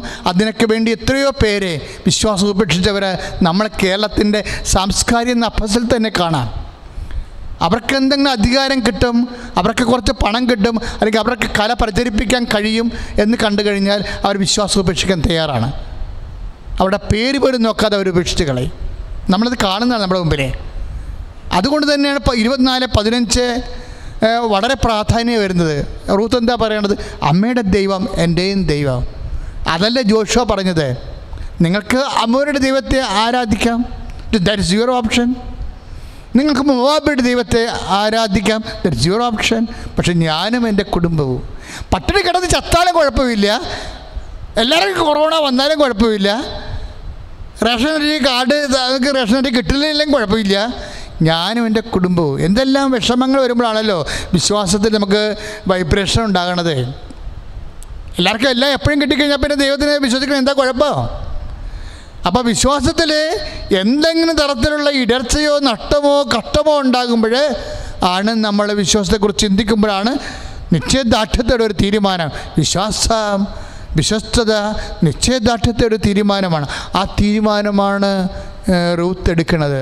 ഓർക്കുക ദൈവമേതലേ, ദൈവത്തിൻ്റെ നാമത്തിൽ കളങ്കമില്ലാതെ നീ ഒരു വിശ്വാസത്തിൽ കഷ്ടകാലത്തും നഷ്ടകാലത്തും ഒരു തീരുമാനം എടുത്തു കഴിഞ്ഞാൽ അതാണ് ജസ്സയുടെ പേരെന്ന് പറയണത്. ജസ്സയുടെ പേര് ഒബേദിൻ്റെ പേരല്ല, ജസ്സയുടെ പേരുമല്ല, അതിന് മുമ്പുള്ളൊരു പേരാണ്. ആ ബോവാസിൻ്റെയും റൂത്തിൻ്റെയും ഒക്കെ നിലപാടുകളാണത്, അവിടെ മനോഭാവങ്ങളാണത്.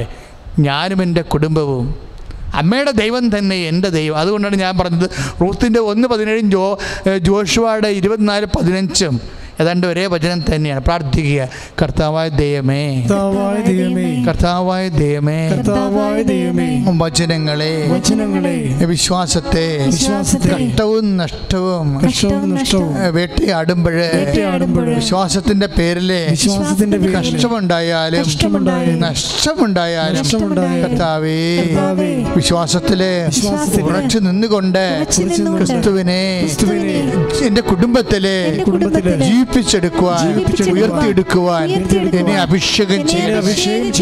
ഹല്ലേലൂയ.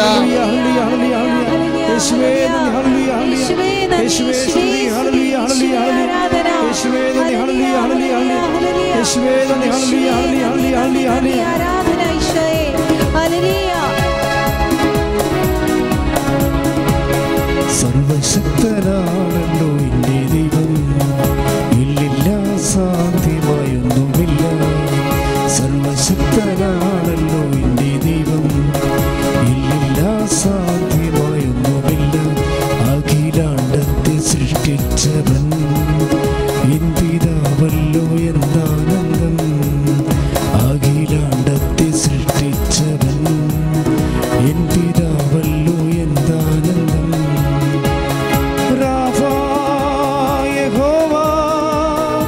എന്നെ സൗഖ്യമാക്കും ശമ്മായ യഹോവ, എന്നും അവനുണ്ട്. ഈ ദൈവം എൻ്റെ ദൈവം, എൻ പിതാവല്ലോ എന്നാനന്ദം. ഈ ദൈവം എൻ്റെ ദൈവം, എൻ പിതാവല്ലോ എന്നാനന്ദം.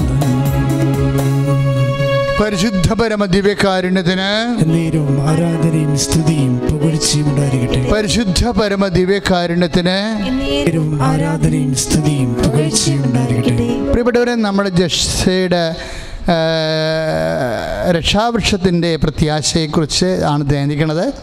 അത് ജസ്സയുടെ വേരുകളെ കെട്ടിട്ടും കെടാതെ കിടക്കുന്ന കുറച്ച് വേരുകൾ മാതാപിതാവും കൂടി വെള്ളം തളിച്ച് കിളിപ്പിക്കുന്നതാണ് രക്ഷാനുഭവത്തിൻ്റെ ആന്തരിക ചൈതന്യം എന്ന് പറയണത്.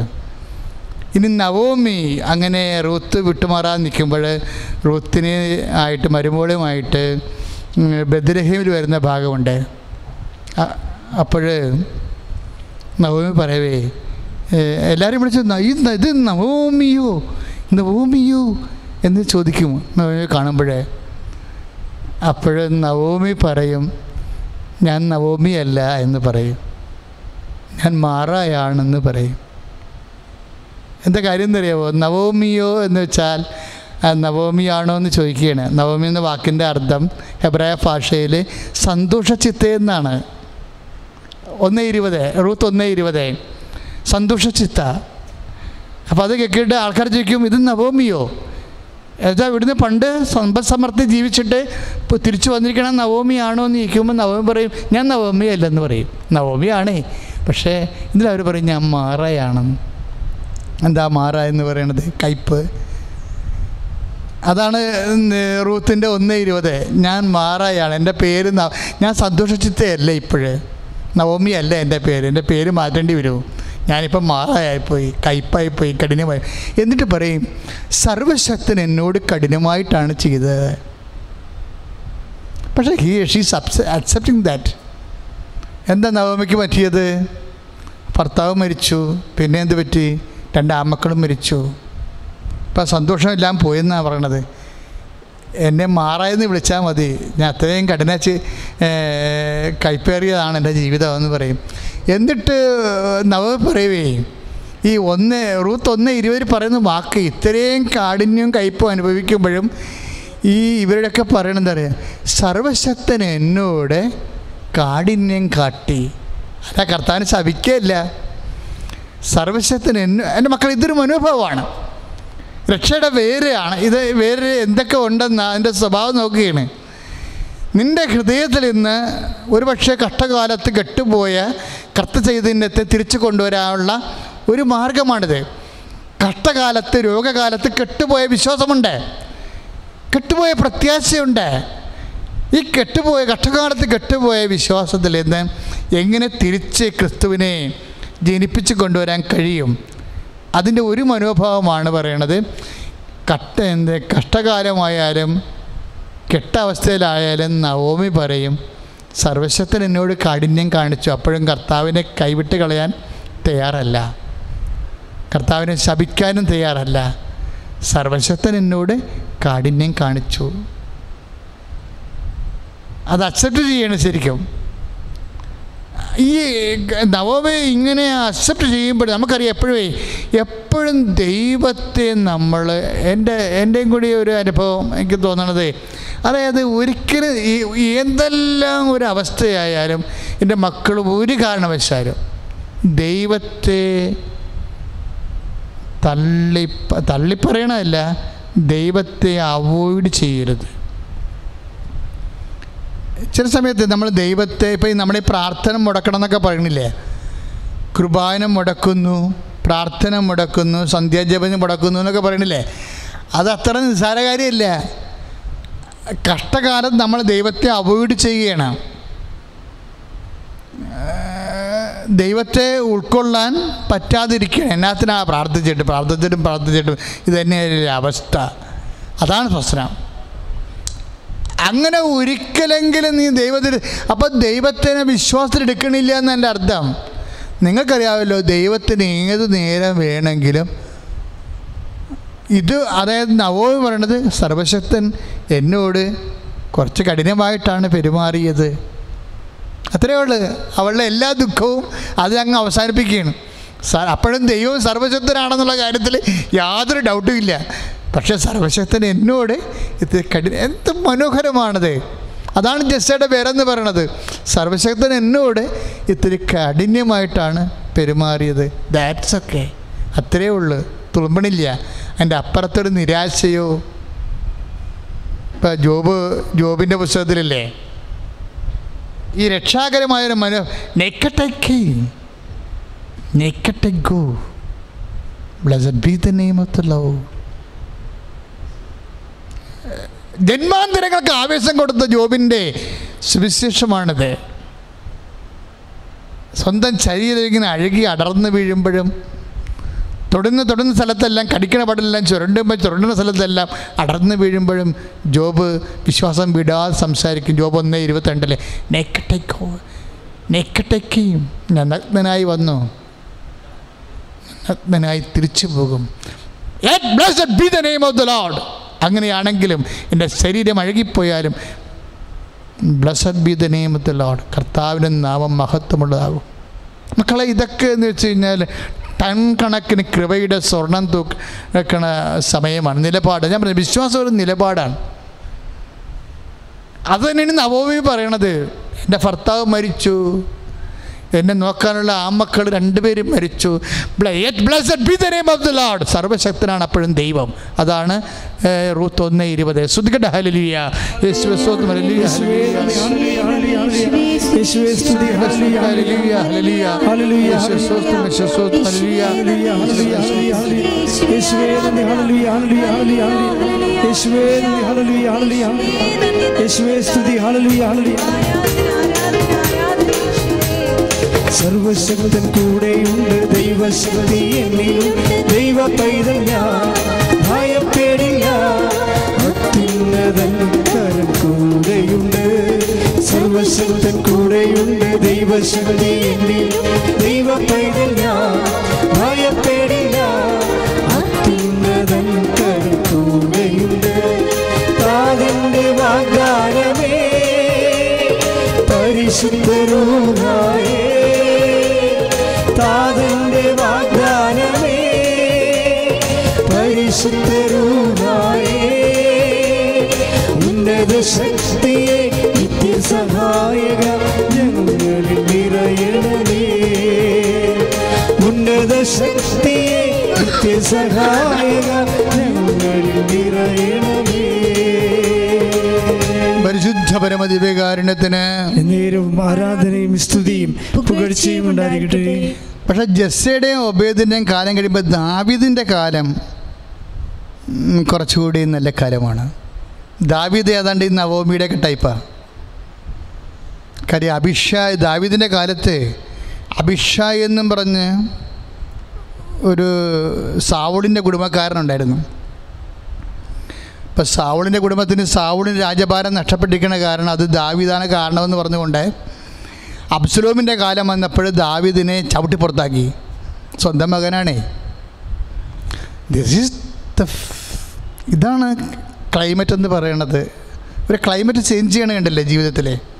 സ്വന്തം മകൻ അപ്പനെ ചവിട്ടി പുറത്താക്കി. അപ്പൻ്റെ ഭാര്യമാരെ മട്ടുപ്പാവിൽ കൊണ്ടുപോയി പരസ്യമായി വ്യഭിചരിച്ചിട്ട് അപ്പനെ നാണിപ്പിച്ച് നാട് കടത്തും. അപ്പോഴാണ് ഈ അഭിഷായ് പുറകെ പോണത്. പുറകെ പോയിട്ട് ദുഷ്ട, കള്ള, കലമാടാന്നൊക്കെ വിളിച്ചുകൊണ്ട് ഈ രാജാവിനെ കളിയാക്കണ ഭാഗമുണ്ട്. 2 സാമുവേൽ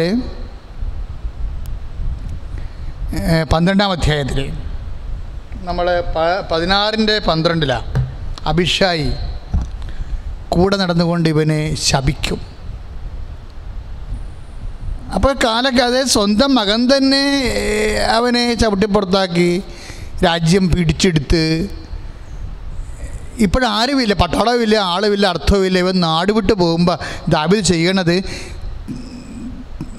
താൻ രാജാവാണെന്ന് നാട്ടുകാർക്ക് മനസ്സിലാകാതിരിക്കാൻ വേണ്ടി മേലങ്കി കൊണ്ട് മുഖം മറച്ചിട്ടാണ് പോണത്. പക്ഷേ ഈ അഭിഷേകം കണ്ടുപിടിച്ച് ഏത് മുഖം മറച്ചെങ്കിലും ഇവൻ രാജാവാണെന്ന് കണ്ടുപിടിച്ച് ഇവനെ പുറകെ നടന്ന് തെറി പറയും. തെറി പറയുമ്പോൾ കൂടെ നിൽക്കണ അനുചരൻ പറയും, ഹൂസായി പറയും, ഈ ചത്ത പട്ടിയുടെ പെടൽ ഞാനിടെ പല്ല് ഞാൻ പറിക്കട്ടെ, നാക്കി ഞാൻ പിടിച്ചെടുക്കരുതിരിക്കും. ആര്? അഭിഷായിയുടെ നാക്ക് പിടിച്ചെടുക്കട്ടെ, അവൻ എന്തെല്ലാമാണ് എൻ്റെ രാജാവിനെ പറയണതെന്ന് പറയും. അപ്പം ദാവീദ് പറയണൊരു വാക്കുണ്ട്, അവനെ ഇപ്പോൾ ഒന്നും പറയണ്ട, എന്ത് ഹൃദ്യമാണ്. ഇതാണ് ജസ്സയുടെ വേരെന്ന് പറയണത്. ദാവീദ് പറയുന്ന വാക്കുകൾ നിൻ്റെ ശത്രുക്കളോടും നിന്നെ ശപിക്കുന്നവരോടും നിനക്ക് പറയാൻ കഴിഞ്ഞാൽ നിൻ്റെ പേരിൽ നിന്ന് രക്ഷകൻ ഉണർന്നു വരും. ക്രിസ്തു നിൻ്റെ കുടുംബത്തിൽ ശക്തി പ്രാപിക്കും. That is my point. ഒക്കെ മനസ്സിലായോ ഞാൻ എന്താ സംസാരിക്കണതെന്ന്? ഇതൊരു മനോഭാവമാണ്. ക്രിസ്തുവിനെ നമ്മുടെ ജീവിതത്തിൽ ഉണർത്താനുള്ള ശക്തി പ്രാപിക്കാനുള്ള മനോഭാവം. അതാണ് 2 സാമുവേൽ 16:12 കർത്താവ്, അതായത് 2:11 മുതലുണ്ട്. ദാവീദ് അഭിഷായിയോടും തൻ്റെ ദാസന്മാരോടും പറഞ്ഞു, ഇതാ എൻ്റെ മകൻ തന്നെ എന്നെ കൊല്ലാൻ ശ്രമിക്കുന്നു. That is my time. ഇതാ എൻ്റെ സമയം. ഈ ബെഞ്ചമിൻ വംശജൻ ഇങ്ങനെ ചെയ്യുന്നതിൽ പിന്നെ എന്ത് അത്ഭുതം.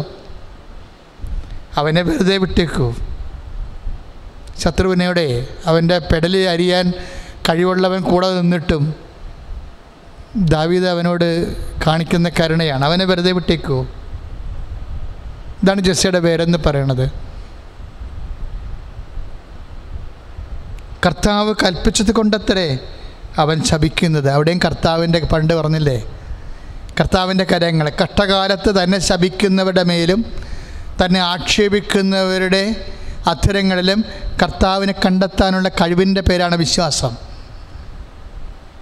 ഇതാണ് വിശ്വാസം. അത് തന്നെയാണ് നവോമി പറഞ്ഞത്. എൻ്റെ ഭർത്താവ് മരിച്ചു, എൻ്റെ മക്കൾ മരിച്ചു, സർവശക്തൻ എന്നോട് കാഠിന്യം ചെയ്തു. അപ്പോഴും ദൈവത്തെ സർവശക്തനും തന്നെയാണ് പറയണത്. ദാവീദിൻ്റെ കാലം വരുമ്പോഴും അത് തന്നെയാണ്. എൻ്റെ ദൈവത്തെ എന്തിനാണ് ഞാൻ ഇങ്ങനെ പറയണമെന്നറിയാവോ?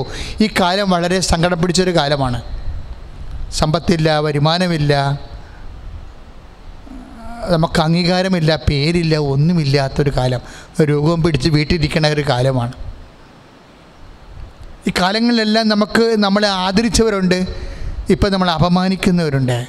കാലം ഇങ്ങനെ ചേഞ്ച് ചെയ്യുകയാണ്. ജീവിതത്തിലെ കൊറോണയുടെ കാലം ഇങ്ങനെ ചേഞ്ച് ചെയ്ത് വരികയാണ്. ഇതൊന്നും വിശ്വാസിക്ക് പുത്തരിയല്ലെന്ന് എൻ്റെ സഹോദരൻ മനസ്സിലാക്കണം. നമുക്ക് മുമ്പ് വിശ്വാസം ജീവിച്ചവരെ അവരുടെ ആ വേരിൽ നിന്ന് തന്നെയാണ് രക്ഷ ഉയർന്നു വന്നിട്ടുണ്ടെങ്കിൽ നിൻ്റെ കുടുംബത്തിന് രക്ഷകൻ ശക്തി പ്രാപിക്കേണ്ട സമയമാണിത്. ദാവീദ് എന്താ പറയണത്? 2 സാമുവേൽ 16:12 അവനെ വെറുതെ വിട്ടേക്കൂ, അവൻ ശപിക്കട്ടെ, കർത്താവ് കൽപ്പിച്ചത് കൊണ്ടത്രേ അവൻ ശപിക്കുന്നത്. കർത്താവ് എൻ്റെ കഷ്ടത കണ്ട് അവൻ്റെ ശാപത്തിന് പകരം എന്നെ അനുഗ്രഹിച്ചേക്കും. That is the hope.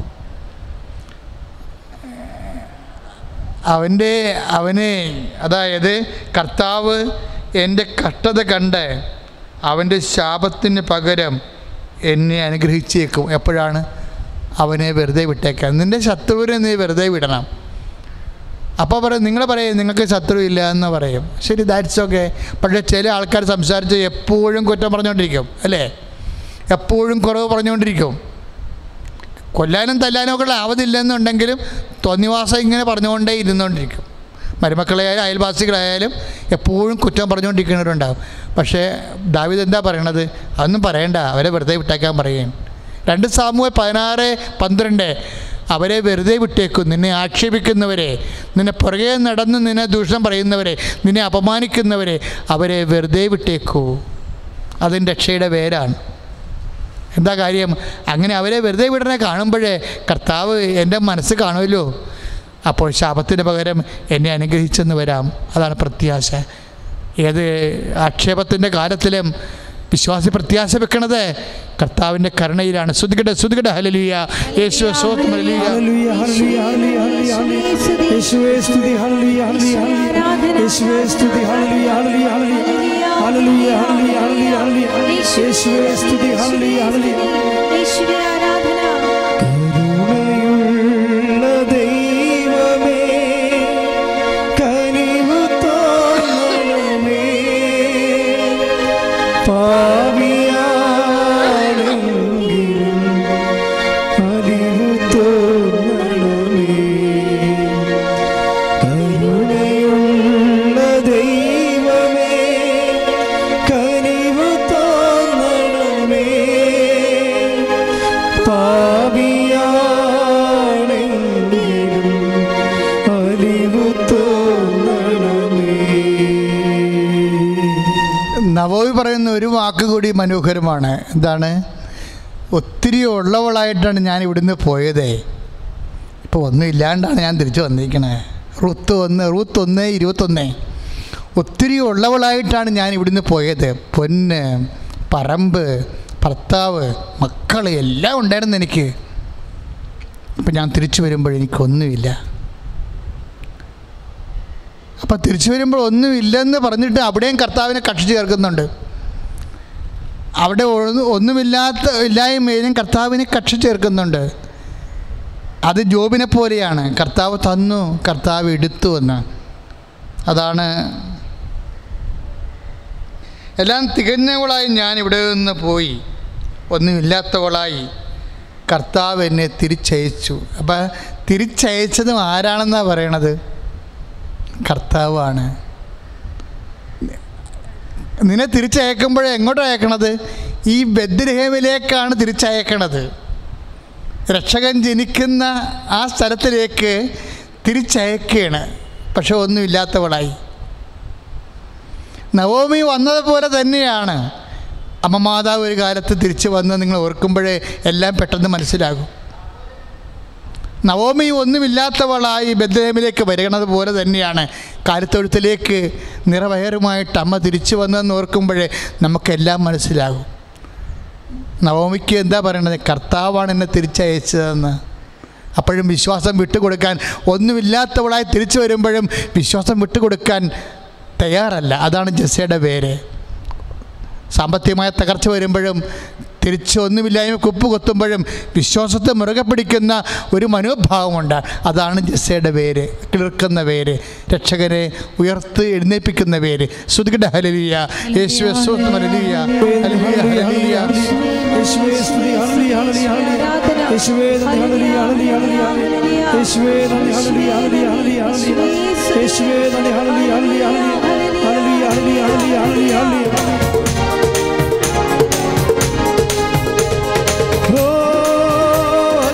അഭിഷേകമേ, ഓ അഭിഷേകമേ, കാറ്റായി വീശണമേ, തീ കാറ്റായി വീശണമേ, ഓ അഭിഷേകമേ, ഓ അഭിഷേകമേ, കാറ്റായി വീശണമേ, തീ കാറ്റായി വീശണമേ, കാറ്റായി വീശണമേ, തീ കാറ്റായി വീശണമേ. മക്കളെ, ഒന്നുമില്ലെങ്കിലും വിശ്വാസത്തിൽ നിന്ന് നിലനിൽക്കുമ്പോൾ കർത്താവ് എല്ലാ ഇല്ലായ്മകളും വല്ലായ്മകളും ആക്ഷേപങ്ങളിലുമൊക്കെ അപ്പോഴും വിശ്വാസത്തോടെ കർത്താവിനെ തന്നെ അനുസ്മരിക്കുന്നവരുണ്ട്. ആ അനുസ്മരണിക്കുന്നവരുടെ ഉള്ളിൽ കർത്താവ് ചില ചിന്തകൾ കൊടുക്കും. അങ്ങനെയാണ് പിന്നെ ഒന്നേന്ന് മനുഷ്യൻ തുടങ്ങണത്. ഇപ്പോൾ റൂത്തിന് മരുമകൾക്ക് ഒരു ചിന്ത കൊടുത്തു. മരുമകൾ പറയും, അമ്മ ബാർലി കൊയ്ത്ത് നടക്കുന്നുണ്ടല്ലോ, ഞാൻ പോയി കാലാ പെറുക്കട്ടെ എന്ന് ചോദിക്കും. ഒന്നുമില്ലേ, പട്ടിണിയാണ്, ഭക്ഷണം കഴിക്കാനുള്ള മാർഗം പോലും ഇല്ല. അതാണ് കാലാ പെറുക്കുന്നവരെന്ന് പറഞ്ഞു വെച്ചാൽ, കൊയ്ത്ത് കഴിയുമ്പോൾ ഇസ്രയേലിലൊരു നിയമമുണ്ട്. പാവപ്പെട്ടവർ ആ കൊയ്ത്തുകാർ ഉപേക്ഷിച്ച് കളഞ്ഞ കതിര് എന്തെങ്കിലും പാടശേഖരത്തിൽ താഴെ വീണ് കിടക്കുന്നുണ്ടെങ്കിൽ ഒരു കലവും കൊണ്ട് ചെന്ന് അത് പെറുക്കിയെടുക്കും. അതിനാണ് കാലാ പെറുക്കണം എന്ന് പറയണത്. അപ്പോൾ സ്വന്തമായിട്ട് പാടശേഖരമില്ല, കൃഷിയുമില്ല. അപ്പോൾ കൊയ്ത്തുകാർ പോകുമ്പോൾ അവിടെ ഭയങ്കര ആട്ടുംതുപ്പ് പാടേ. അങ്ങനെ ആരും പോകത്തില്ല. ഒരുമാതിരിപ്പെട്ട മാന്യതയുള്ളവരാരും പോകത്തില്ല. കാര്യം അവിടെ ഭയങ്കര തെറിയും ബഹളമൊക്കെയാണ് കാലാപെറുക്കുന്ന സ്ഥലത്ത്. ഭയങ്കര ഇടിയും തന്നെ. കൊയ്ത്തുകാർ തന്നെ കുറച്ച് കഴിയുമ്പോൾ പെറുക്കാൻ വേണ്ടി പെറുക്കാൻ വന്നവരെ ഇങ്ങനെ തോന്നിവാസമൊക്കെ പറഞ്ഞ് ഓടിക്കും. അപ്പോൾ എന്നിട്ട് അങ്ങനെ പോയി നാട്ടുകാരുടെ ഓരോ വർത്തമാനമൊക്കെ കേട്ട് പോയി പെറുക്കുക എന്ന് വെച്ച് കഴിഞ്ഞാൽ അപമാനിച്ചും ജീവിക്കാൻ വേണ്ടി ക്ഷാമമായി പോയില്ലേ നാട്ടിലെ. അപ്പോൾ നവോമിയോട് പറയും, റൂത്ത് പറയും, ഞാൻ പോയി കാലാ പെറുക്കട്ടെ എന്ന് ചോദിക്കും. അപ്പം നിവൃത്തിയില്ലാത്തത് കൊണ്ട് ഇവർ അഭിമാനികളാണ്. എബീമേലെക്കിനെ ഭർത്താവിന് ഭയങ്കര തോട്ടങ്ങളൊക്കെ ഉണ്ടായിരുന്ന ആളാണ്. ഇപ്പോൾ ഒന്നും ഇല്ലാതായി. ഒരു മനുഷ്യനിങ്ങനെ തീരണ കണ്ടില്ലേ. അപ്പോൾ അങ്ങനെയൊന്നും പറഞ്ഞു വിടുന്ന ആളല്ല. അവരുടെ കുടുംബത്തിൽ നിന്ന് അങ്ങനെ ഈ പണിക്കൊന്നും ആരും പോകത്തില്ല. കാര്യം എബീമേലെക്കെന്ന് പറയണ ഈ നവോമിയുടെ ഭർത്താവ് ഭയങ്കര ധനാഢ്യനായിരുന്നു. അവർക്കും ബാല്യത്തോട്ടങ്ങളൊക്കെ ഉണ്ടായി. പക്ഷേ ഇപ്പം കൃഷി ചെയ്യണില്ല. അപ്പോൾ അത് റൂത്ത് ചോദിക്കും, കലാപെറുക്കണവരുടെ സ്വരം കേൾക്കണമല്ല, ഞാനും കലവും കൊണ്ട് പോട്ടെ എന്ന് ചോദിക്കും. അത് നിങ്ങൾ ആ ജീവിതത്തെ ജീവിച്ചാൽ നമുക്ക് മനസ്സിലാകും. അങ്ങനെയുള്ള ജീവിതത്തിലേക്ക്, അതായത് ഇവരിങ്ങനെ എണിയും പാമ്പും പോലെ 99 നേരെ പാമ്പ് കൊത്തി കൊണ്ടുവന്ന് 2 വെച്ചിരിക്കുകയാണ് ഇവരെ. അപ്പോഴാണ് പട്ടിണിക്ക് കലാപെറുക്കാൻ പോട്ടെ എന്നും. അവൾ എന്തൊരു നല്ല സ്ത്രീയാണ് ശരിക്കും. നല്ല മിടുക്കിയായിരുന്ന നിറച്ച് പൊന്നൊക്കെ ഇട്ടുകൊണ്ട് നടന്ന ഒരു മരുമോളാണ്. അവളിപ്പോൾ കലവ് എടുത്തുകൊണ്ട് കലാപറക്കാൻ പോട്ടെന്ന് ചോദിച്ചാൽ നിങ്ങൾക്കത് മനസ്സിലാവും ശരിക്കും പറഞ്ഞാൽ. അപ്പം നവോമി മനസ്സില്ല മനസ്സോടെ മകൾ പോകുമെന്ന് പറയും. അല്ലെങ്കിൽ നമ്മൾ രണ്ടും പട്ടണം ചെന്നും കിടന്ന് മരിക്കത്തില്ല, മോൾ പോകാൻ പറയും. അവൾ പോയി കാലാപെറുക്കുമ്പോൾ ഇങ്ങനെ കൊയ്ത്തുകാർ ബാലിൽ കൊയ്തുകൊണ്ട് പോണ സമയത്ത് പിറകിൽ നിന്ന് അത് താഴെ കൊയ്യുമ്പോൾ താഴെ വീണ് പോയ ബാർലി എല്ലാം പെറുക്കി കരത്തി വെക്കുമ്പോൾ ഒരു ഉച്ചയാകുമ്പോൾ ഇതിൻ്റെ ഈ ബാർലിത്തോട്ടത്തിൻ്റെ ഉടമസ്ഥൻ വരും. അവൻ്റെ പേര് ബോവാസ് എന്നാണ്. ബോവാസ് നമ്മുടെ ഔസപിതാവിൻ്റെ ടൈപ്പ് ഒരു സ്വഭാവക്കാരനാണ്. മിടുക്കനാണ്, മര്യാദക്കാരനാണ്, മാന്യനാണ്, നീതിമാനാണ്. ഈ ബോവാസ് ആദ്യം തൻ്റെ പാടശേഖരത്തിൽ കൊയ്യാൻ വേണ്ടി നിൽക്കുന്നവരെ കാണാൻ വേണ്ടി കൊയ്ത്ത് കാണാൻ വേണ്ടി വരുമ്പോഴേ ആദ്യം ബോവാസ് പറഞ്ഞൊരു വാക്കുണ്ട്. എന്താണ്? കർത്താവ് നിങ്ങളോട് കൂടെയെന്ന്. എന്തൊരു മനോഹരമാണ് ഈ ബൈബിള്. കർത്താവ് അവർ കാണിക്കുന്നുണ്ട്. ഞാൻ നോക്കി പറയാം. റൂത്തിൻ്റെ 2:4 ബോവാസ് വരണതാണ്. ബോവാസ് വന്നിട്ട് കൊയ്ത്തുകാരെ കണ്ടിട്ട് പറയും കർത്താവ് നിങ്ങളോട് കൂടെ. അപ്പോൾ കൊയ്ത്തുകാർ പറയുന്നൊരു വാക്കുണ്ട്, അങ്ങയുടെ ദൈവം അങ്ങയെ അനുഗ്രഹിക്കട്ടെ എന്ന് തിരിച്ചു പറയും. നമ്മുടെ കൊയ്ത്ത് മേഖലകളിലും പാടശേഖര മേഖലയിലുമൊക്കെ ജനങ്ങൾ പറയണത് വിശ്വാസത്തിൻ്റെ വർത്തമാനങ്ങളാണോ? അല്ല. അതാണ് വിഷയം. നമ്മുടെ സംസാരങ്ങൾ പോലും ഏത് കാലത്തായാലും, അതായത് ഉത്സവത്തിൻ്റെ കാലത്തും ഉറകെട്ടുപോയ കാലത്തും ഒരേ വർത്തമാനം പറയുന്നവരാണ് ദൈവജനമെന്ന് പറയണത്. അതാണ് സംഭവം. ബോവാസും സമൃദ്ധിയുടെ കാലത്ത് വന്നിട്ട് പറയണത് എന്താണ്? കർത്താവിനെക്കുറിച്ചാണ് സംസാരിക്കണം. മക്കളെ, ഏത് കാലാവസ്ഥകൾ മാറിയാലും കർത്താവിനെക്കുറിച്ച് മാത്രം സംസാരിക്കാൻ കഴിയണേ. ഒന്ന് പ്രാർത്ഥിച്ച്, കർത്താവേ, ഉത്സവത്തിൻ്റെ കാലത്തും ഉറകെട്ടു പോണ കാലത്തും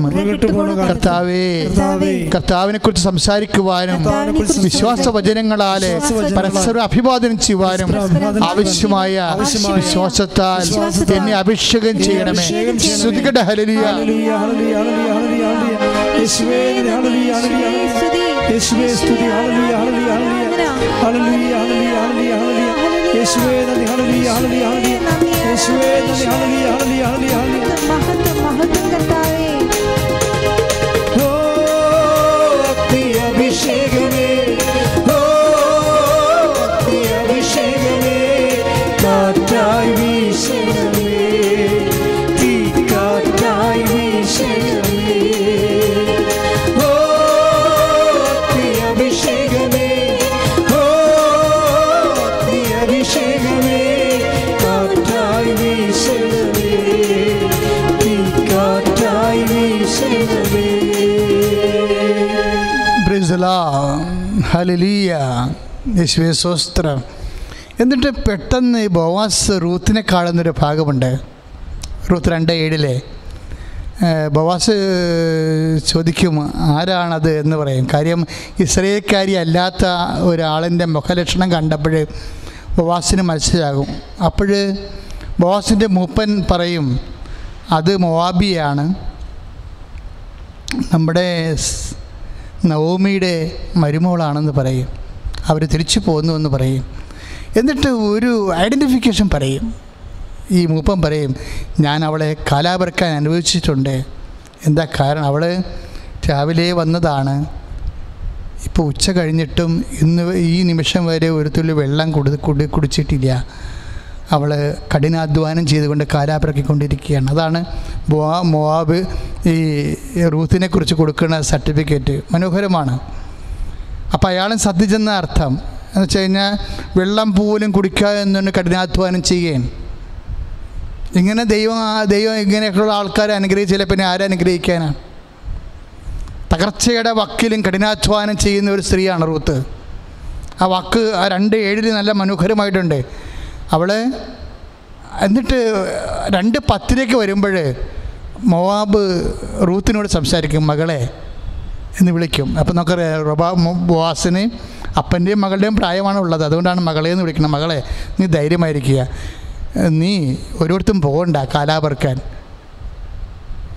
നിന്നെക്കുറിച്ച് ഞാൻ കുറേ കേട്ടായിരുന്നു എന്ന്.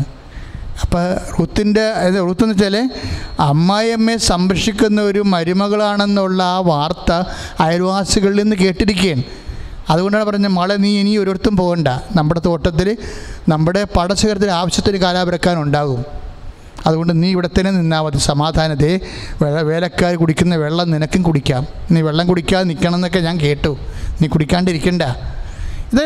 അതായത് വെള്ളം കുടിക്കാതെ നിൽക്കുന്ന ആ ഒരു അവസ്ഥ വരെ സൂക്ഷ്മതയോടെ ഈ ബോവാസ് തിരിച്ചറിയുകയാണ്. മനുഷ്യൻ്റെ ആവശ്യങ്ങളാണ് ഇതൊക്കെ, വെള്ളം എന്നൊക്കെ പറയണത്. അങ്ങനെ ഒരു പരിഗണനയുള്ള, ഇതാണ് ജെസ്സയുടെ വേരെന്ന് പറയണത്. തൻ്റെ പാടശേഖരത്തിൽ കാലാപിറക്കാൻ വന്ന തൊഴിലാളി വെള്ളം കുടിക്കാതെ നിന്ന് ജോലി ചെയ്യുമ്പോൾ അവർക്കും വെള്ളം കൊടുക്കേണ്ടതാണെന്ന് പറഞ്ഞുകൊണ്ട് നിനക്കും വേലക്കാരുടെ കൂട്ടത്തിൽ നിന്ന് വെള്ളം കുടിക്കാമെന്ന് പറയുമ്പോഴുണ്ടാകുന്ന ഒരു മനോഭാവം, ഇതൊക്കെ സ്നേഹത്തിൻ്റെ, കരുതലിൻ്റെ, കരുണയുടെ ഒരു മനോഭാവമാണ്. കർത്താവ് നിന്നോട് കരുണ കാണിക്കാൻ നീ മറ്റുള്ളവരോട് കരുണ കാണിക്കുമ്പോഴാണ് ഈ രക്ഷക ജെസ്സയുടെ വേര് പൊട്ടിക്കിളിർക്കണത്. കർത്താവ് നിന്നോട് കരുണ കാണിക്കാൻ നീ മറ്റുള്ളവരോട് കരുണ കാണിക്കുമ്പോൾ സ്വാഭാവികമായി നിൻ്റെ കുടുംബത്തിൽ രക്ഷയുടെ വേര് ക്രിസ്തു ഉണർന്ന് പ്രകാശിക്കും. പ്രാർത്ഥിക്കുക, കർത്താവായ ദൈവമേ, ഏത് കാലാവസ്ഥയിലും നിരാശപ്പെടാതെ റൂത്തിനെ പോലെ കഠിനാധ്വാനം ചെയ്ത് ജീവിതത്തിൻ്റെ പ്രാരാബ്ധങ്ങളെ തോൽപ്പിക്കാനുള്ള വിശ്വാസത്തിൻ്റെ പ്രത്യാശയാൽ എന്നെ അഭിഷേകം ചെയ്യണമേ. സ്തുതിക്കട്ടെ, ഹല്ലേലൂയ.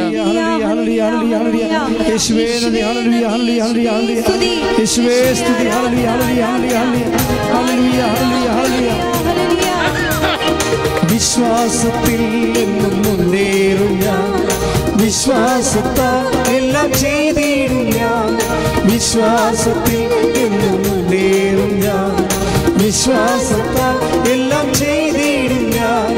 ഒന്നും അസാധ്യമായില്ല എൻ്റെ മുൻപിൽ, ജയം എനിക്കുണ്ട്. ഒന്നും അസാധ്യമായില്ല എൻ്റെ മുൻപിൽ, ജയം എനിക്കുണ്ട്. ഞാനൊട്ടും പിന്മാറുകില്ല, വിശ്വാസ ചുവടുകൾ മുന്നോട്ട് മുന്നോട്ട്. ഞാനൊട്ടും പിന്മാറുകില്ല, വിശ്വാസ ചുവടുകൾ മുന്നോട്ട് മുന്നോട്ട്. ആരെല്ലാം എതിർത്താലും എന്തെല്ലാം ഭവിച്ചാൽ പിന്മാറുകില്ല ഞാൻ. ആരെല്ലാം എതിർത്താലും എന്തെല്ലാം ഭവിച്ചാൽ പിന്മാറുകില്ല. ഈ ബോവാസ് റൂത്തിനെ കാണുമ്പോൾ പറയുന്ന രണ്ടാമത്തൊരു വചനമുണ്ട്, മകളെ, ഇപ്പോഴത്തെ ഒരു അവസ്ഥ കണ്ടിട്ട് നീ വിഷമിക്കുകയൊന്നും ചെയ്യരുത്. നിങ്ങളുടെ കുടുംബത്തിൽ സംഭവിച്ചിരിക്കുന്ന തകർച്ചയെ ഞാൻ കേട്ടിട്ടുണ്ട്, അതുകൊണ്ട് നിൻ്റെ മനസ്സിടറിപ്പോകരുത്. എന്നിട്ട് പറയണത് 2:12 വചനം, റൂത്ത് 2:12 ബോവാസ് പറയും, മകളെ, കർത്താവ് നിന്നോട് കരുണ കാണിക്കും, നിൻ്റെ പ്രവർത്തനം കണ്ട്. അങ്ങനെയാണ് പറയണത്. അതായത് നിൻ്റെ പ്രവൃത്തികൾ കർത്താവ് പ്രതിഫലം നൽകും.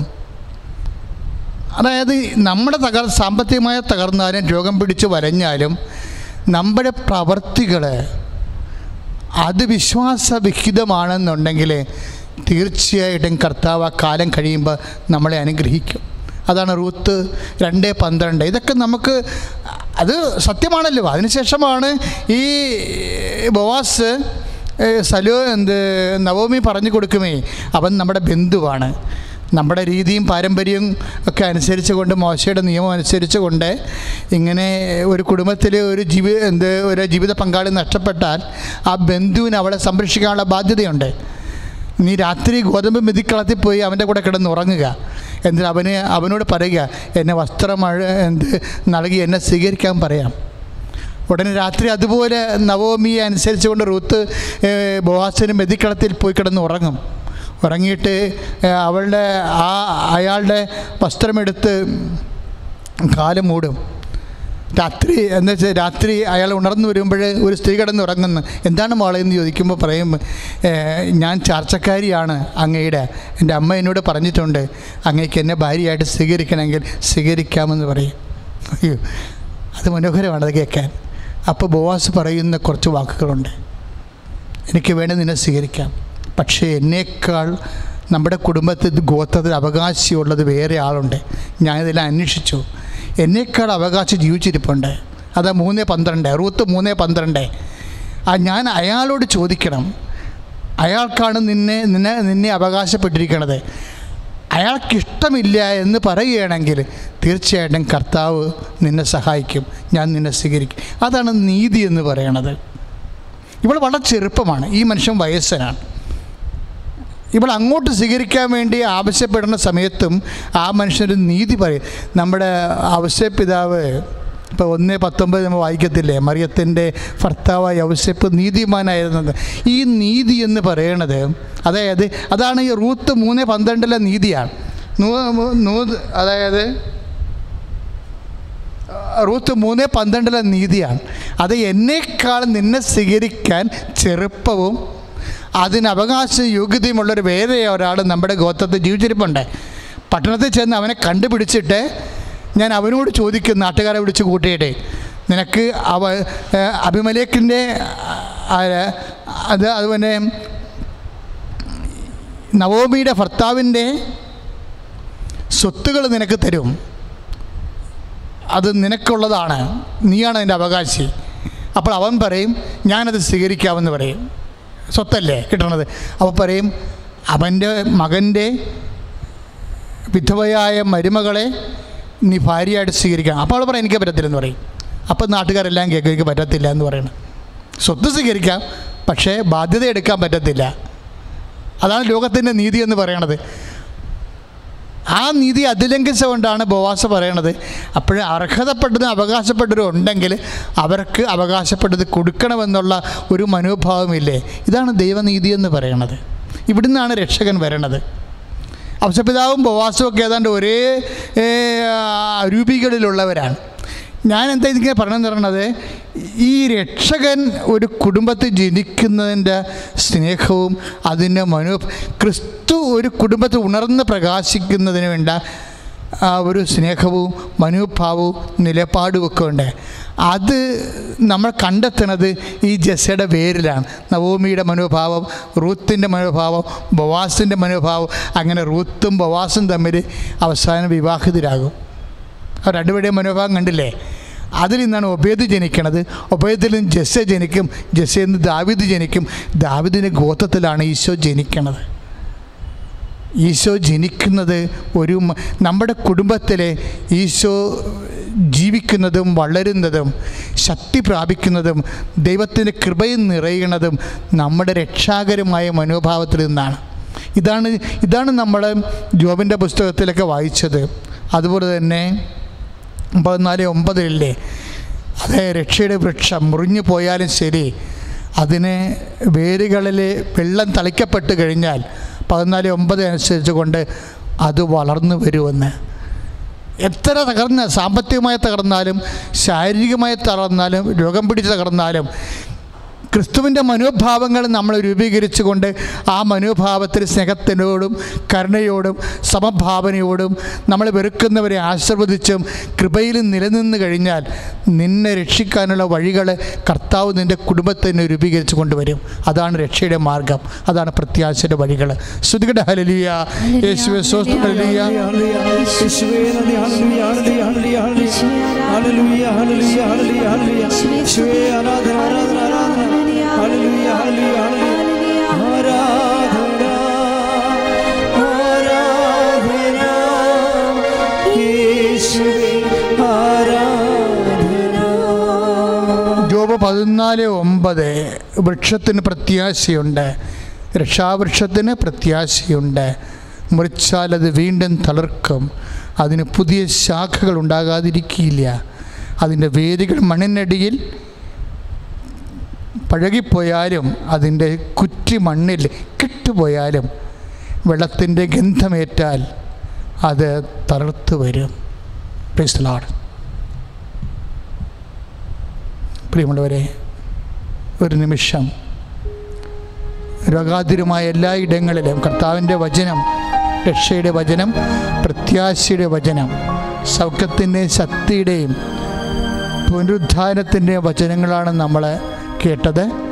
ഈ വാക്കിൽ വിശ്വസിച്ചും ഈ വാക്കിനനുസരിച്ച് നമ്മുടെ മനോഭാവങ്ങളെ രക്ഷാകരമായി ക്രമീകരിച്ചും സ്നേഹവും കരുണയും സന്ധിപ്പും സംരക്ഷണവും ഒക്കെ വളർത്തിയെടുത്തുകൊണ്ട് ക്രിസ്തുവിനെ ഉയർത്തുക, കുടുംബത്തെ രക്ഷപ്പെടുത്താൻ ദൈവം നിങ്ങളെ സഹായിക്കട്ടെ എന്ന് പ്രാർത്ഥിക്കുന്നു. ഇപ്പോഴച്ഛൻ നിങ്ങളുടെ ജീവിതാവസ്ഥകളെ സമർപ്പിച്ചുകൊണ്ട് പ്രാർത്ഥിക്കുന്ന സമയമാണ്. നിങ്ങൾ അച്ഛൻ പ്രാർത്ഥിച്ച് തീരുന്നവരെ വിശ്വാസപ്രമാണം ചൊല്ലിക്കൊണ്ടിരുന്നാൽ മതി. നിങ്ങളുടെ രോഗങ്ങളെ കർത്താവ് ഏറ്റെടുക്കുകയും നിങ്ങൾ ഗൂഗിൾ മീറ്റിൽ വന്ന് നിങ്ങൾക്ക് സാക്ഷ്യം പറയാൻ കഴിയും. എല്ലാ ദിവസവും ഇനി ഗൂഗിൾ മീറ്റ് ഉണ്ട്. അതിൻ്റെ ലിങ്ക് കൃപാസനം അച്ഛൻ്റെ ഫേസ്ബുക്ക് യൂട്യൂബിൽ നിന്ന് എടുത്തതിന് ശേഷം നിങ്ങൾക്ക് എല്ലാ ദിവസവും വൈകുന്നേരം 4 മണിയാകുമ്പോൾ 4:30 മണി തൊട്ട് 5:30 മണി വരെയാണ് ഗൂഗിൾ മീറ്റ്. നാളെ മുതലുണ്ട് 4:30 മണി തൊട്ട് 5:30 മണി വരെ. 5:30 തൊട്ട് 6 മണി വരെ ആരാധനയാണ്. അപ്പം 4 തൊട്ട്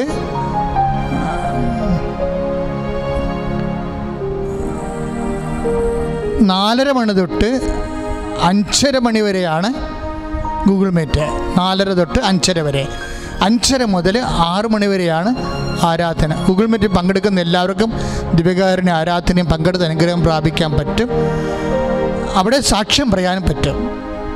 ഏറ്റവും വലിയൊരു മാസമാണ് നമുക്ക് വരുന്നത് സെപ്റ്റംബർ മാസം. നാളെ മുതൽ വൈകുന്നേരം 4:30 മണിക്ക് 5:30 മണി വരെ ഗൂഗിൾ മീറ്റ് നേരിട്ട് കണ്ട് കൃപാസനത്തെ പ്രാർത്ഥനാ സഹായം അഭ്യർത്ഥിക്കാം.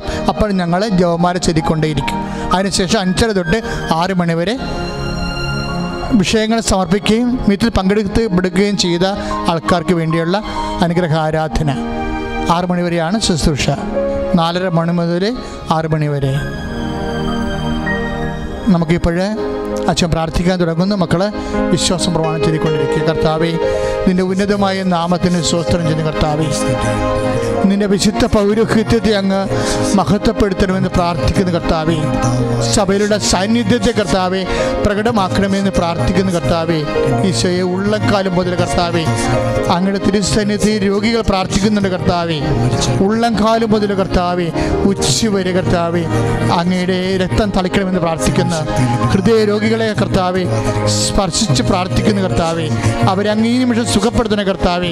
കൃപാസനത്തിലെ കർത്താവേ ഒത്തിരിയേറെ മക്കൾ ഓൺലൈനിലൂടെ ഫേസ്ബുക്കിലൂടെ യൂട്യൂബിലൂടെ കർത്താവേ പ്രാർത്ഥനാ സഹായം കർത്താവേ ഗൂഗിൾ മീറ്റിലൂടെ കർത്താവേ അപേക്ഷിച്ചൊരു കർത്താവേ അവരെല്ലാം ഈ സമയത്ത് ഓർക്കുന്നു. കർത്താവേ, അവരെല്ലാം നീ സ്പർശിക്കും. കർത്താവേ, നടുവേനക്കാരെ സ്പർശിക്കണമേ. കർത്താവേ, പങ്ക്രിയാസ് രോഗികളെ സ്പർശിക്കണം. കർത്താവേ, ഷുഗർ രോഗികളെ സ്പർശിക്കണമേ. കർത്താവേ, എല്ലാ രോഗികളെ കർത്താവേ നീ സ്പർശിക്കണം. കർത്താവേ, എൻ്റെ കർത്താവിൻ്റെ ഉന്നതമായ നാമത്തിലെ സഭയുടെ അധികാരത്തെ അസ്ഥിരോഗങ്ങൾ വാതരോഗങ്ങൾ കർത്താവേ ഈ നിമിഷം സൗഖ്യമാകട്ടെ എന്ന് കൽപ്പിക്കുന്ന കർത്താവേ.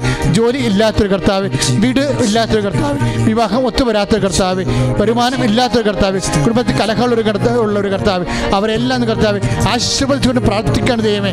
അന്യ നാടുകളും വിദേശത്തും കർത്താവേ ജീവിക്കുന്നവരും ജോലിയില്ലാതെ കൊറോണയിൽ താമസിക്കുന്ന കർത്താവേ ഈശോ ജോലി കർത്താവേ രേഖാമൂലമുള്ള തകരാറുകൾ കർത്താവേ വിസ എക്സ്പയർ ആയി പോകുന്നവർ വിസയ്ക്ക് വേണ്ടി ശ്രമിക്കുന്നവർ കർത്താവേ IELTS പോലെയുള്ള പരീക്ഷകളിൽ കർത്താവേ പങ്കെടുക്കാൻ പോകുന്നവരെ ആ റിസൾട്ട് പ്രതീക്ഷിക്കുന്നവരെ എല്ലാം കർത്താവേ അങ്ങയുടെ തന്നെ സമർപ്പിച്ചുകൊണ്ട് പ്രാർത്ഥിക്കുകയാണ് ദൈവമേ. ഈശോ പല തരത്തിൽ കർത്താവ് വിശ്വാസം തളർന്നവരെ തളർന്നു പോയവരെ കർത്താവേ അങ്ങ് സ്പർശിക്കുന്ന കർത്താവേ പല രോഗങ്ങൾ കർത്താവേ മരുന്ന് കഴിക്കുന്നവരെ അങ്ങ് കർത്താവ് ഏറ്റെടുക്കുന്ന കർത്താവേ ഗൂഗിൾ മീറ്റിലൂടെ കർത്താവേ രോഗം സുഖപ്പെട്ടതായി കർത്താവേ സാക്ഷ്യം പറയേണ്ട കർത്താവേ രോഗത്തിൽ കർത്താവേ കർത്താവ് ഇറ്റലി കർത്താവേ രോഗാവസ്ഥയിൽ ആശുപത്രി കഴിയുന്ന ഞങ്ങളുടെ കർദിനാള് ആർച്ച് ബിഷപ്പ് ചെന്നോത്ത് പിതാവിനെ കർത്താവേ സമർപ്പിച്ചുകൊണ്ട് കർത്താവേ പ്രാർത്ഥിക്കുന്നു. കർത്താവേ അങ്ങനെ വിശുദ്ധം വലത്തേറെ കർത്താവേ പിതാവിൽ ഇപ്പോൾ വെക്കണമെന്ന് പ്രാർത്ഥിക്കുന്നു. കർത്താവ് ഇതുപോലെ കിടപ്പ് രോഗികളായി പോയവരെ അപകടപ്പെട്ട് കിടക്കുന്നവരെല്ലാം കർത്താവേ അങ്ങ് സ്പർശിക്കണേ. കരൾ രോഗികൾ, തൈറോയ്ഡ് രോഗികൾ, ടോൺസൈറ്റ് രോഗികൾ, പിസോഡ് രോഗികൾ കർത്താവേ ഈശോ അസ്ഥി രോഗികൾ കർത്താവേ ഈശോ നടക്കാൻ ബുദ്ധിമുട്ടുള്ളവർ കർത്താവേ മുട്ടിന് വേദനയുള്ളവർ കർത്താവേ അവരെ അങ്ങ് വിശുദ്ധമായ വലത് കരത്താൽ സ്പർശിക്കണമെന്ന് പറഞ്ഞ് സ്പോണ്ടിലോസിസ് രോഗികളെ കർത്താവേ സ്പർശിക്കണം. മുട്ടി കൊഴിയുന്നത് കർത്താവേ സ്പർശിക്കരുത്. യേശുക്രിസ്തു ഉന്നതമായ നാമത്തിൽ സഭയുടെ അധികാരത്തിൽ കുറിച്ചിട്ട് അടയാളത്തിൽ ദൈവനാമത്തിൽ അവർ സൗഖ്യം പ്രാപിക്കട്ടെ.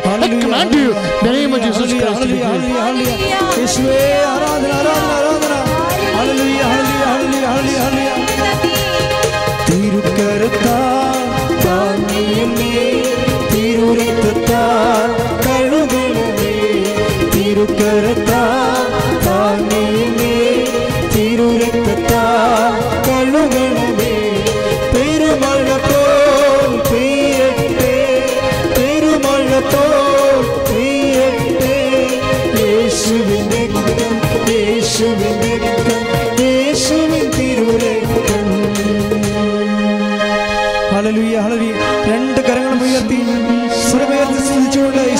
വന്ന് സ്വീകരിക്കട്ടെ. ഹല്ലേലൂയ ഹല്ലേലൂയ ഹല്ലേലൂയ ഹല്ലേലൂയ ഹല്ലേലൂയ. യേശുവേ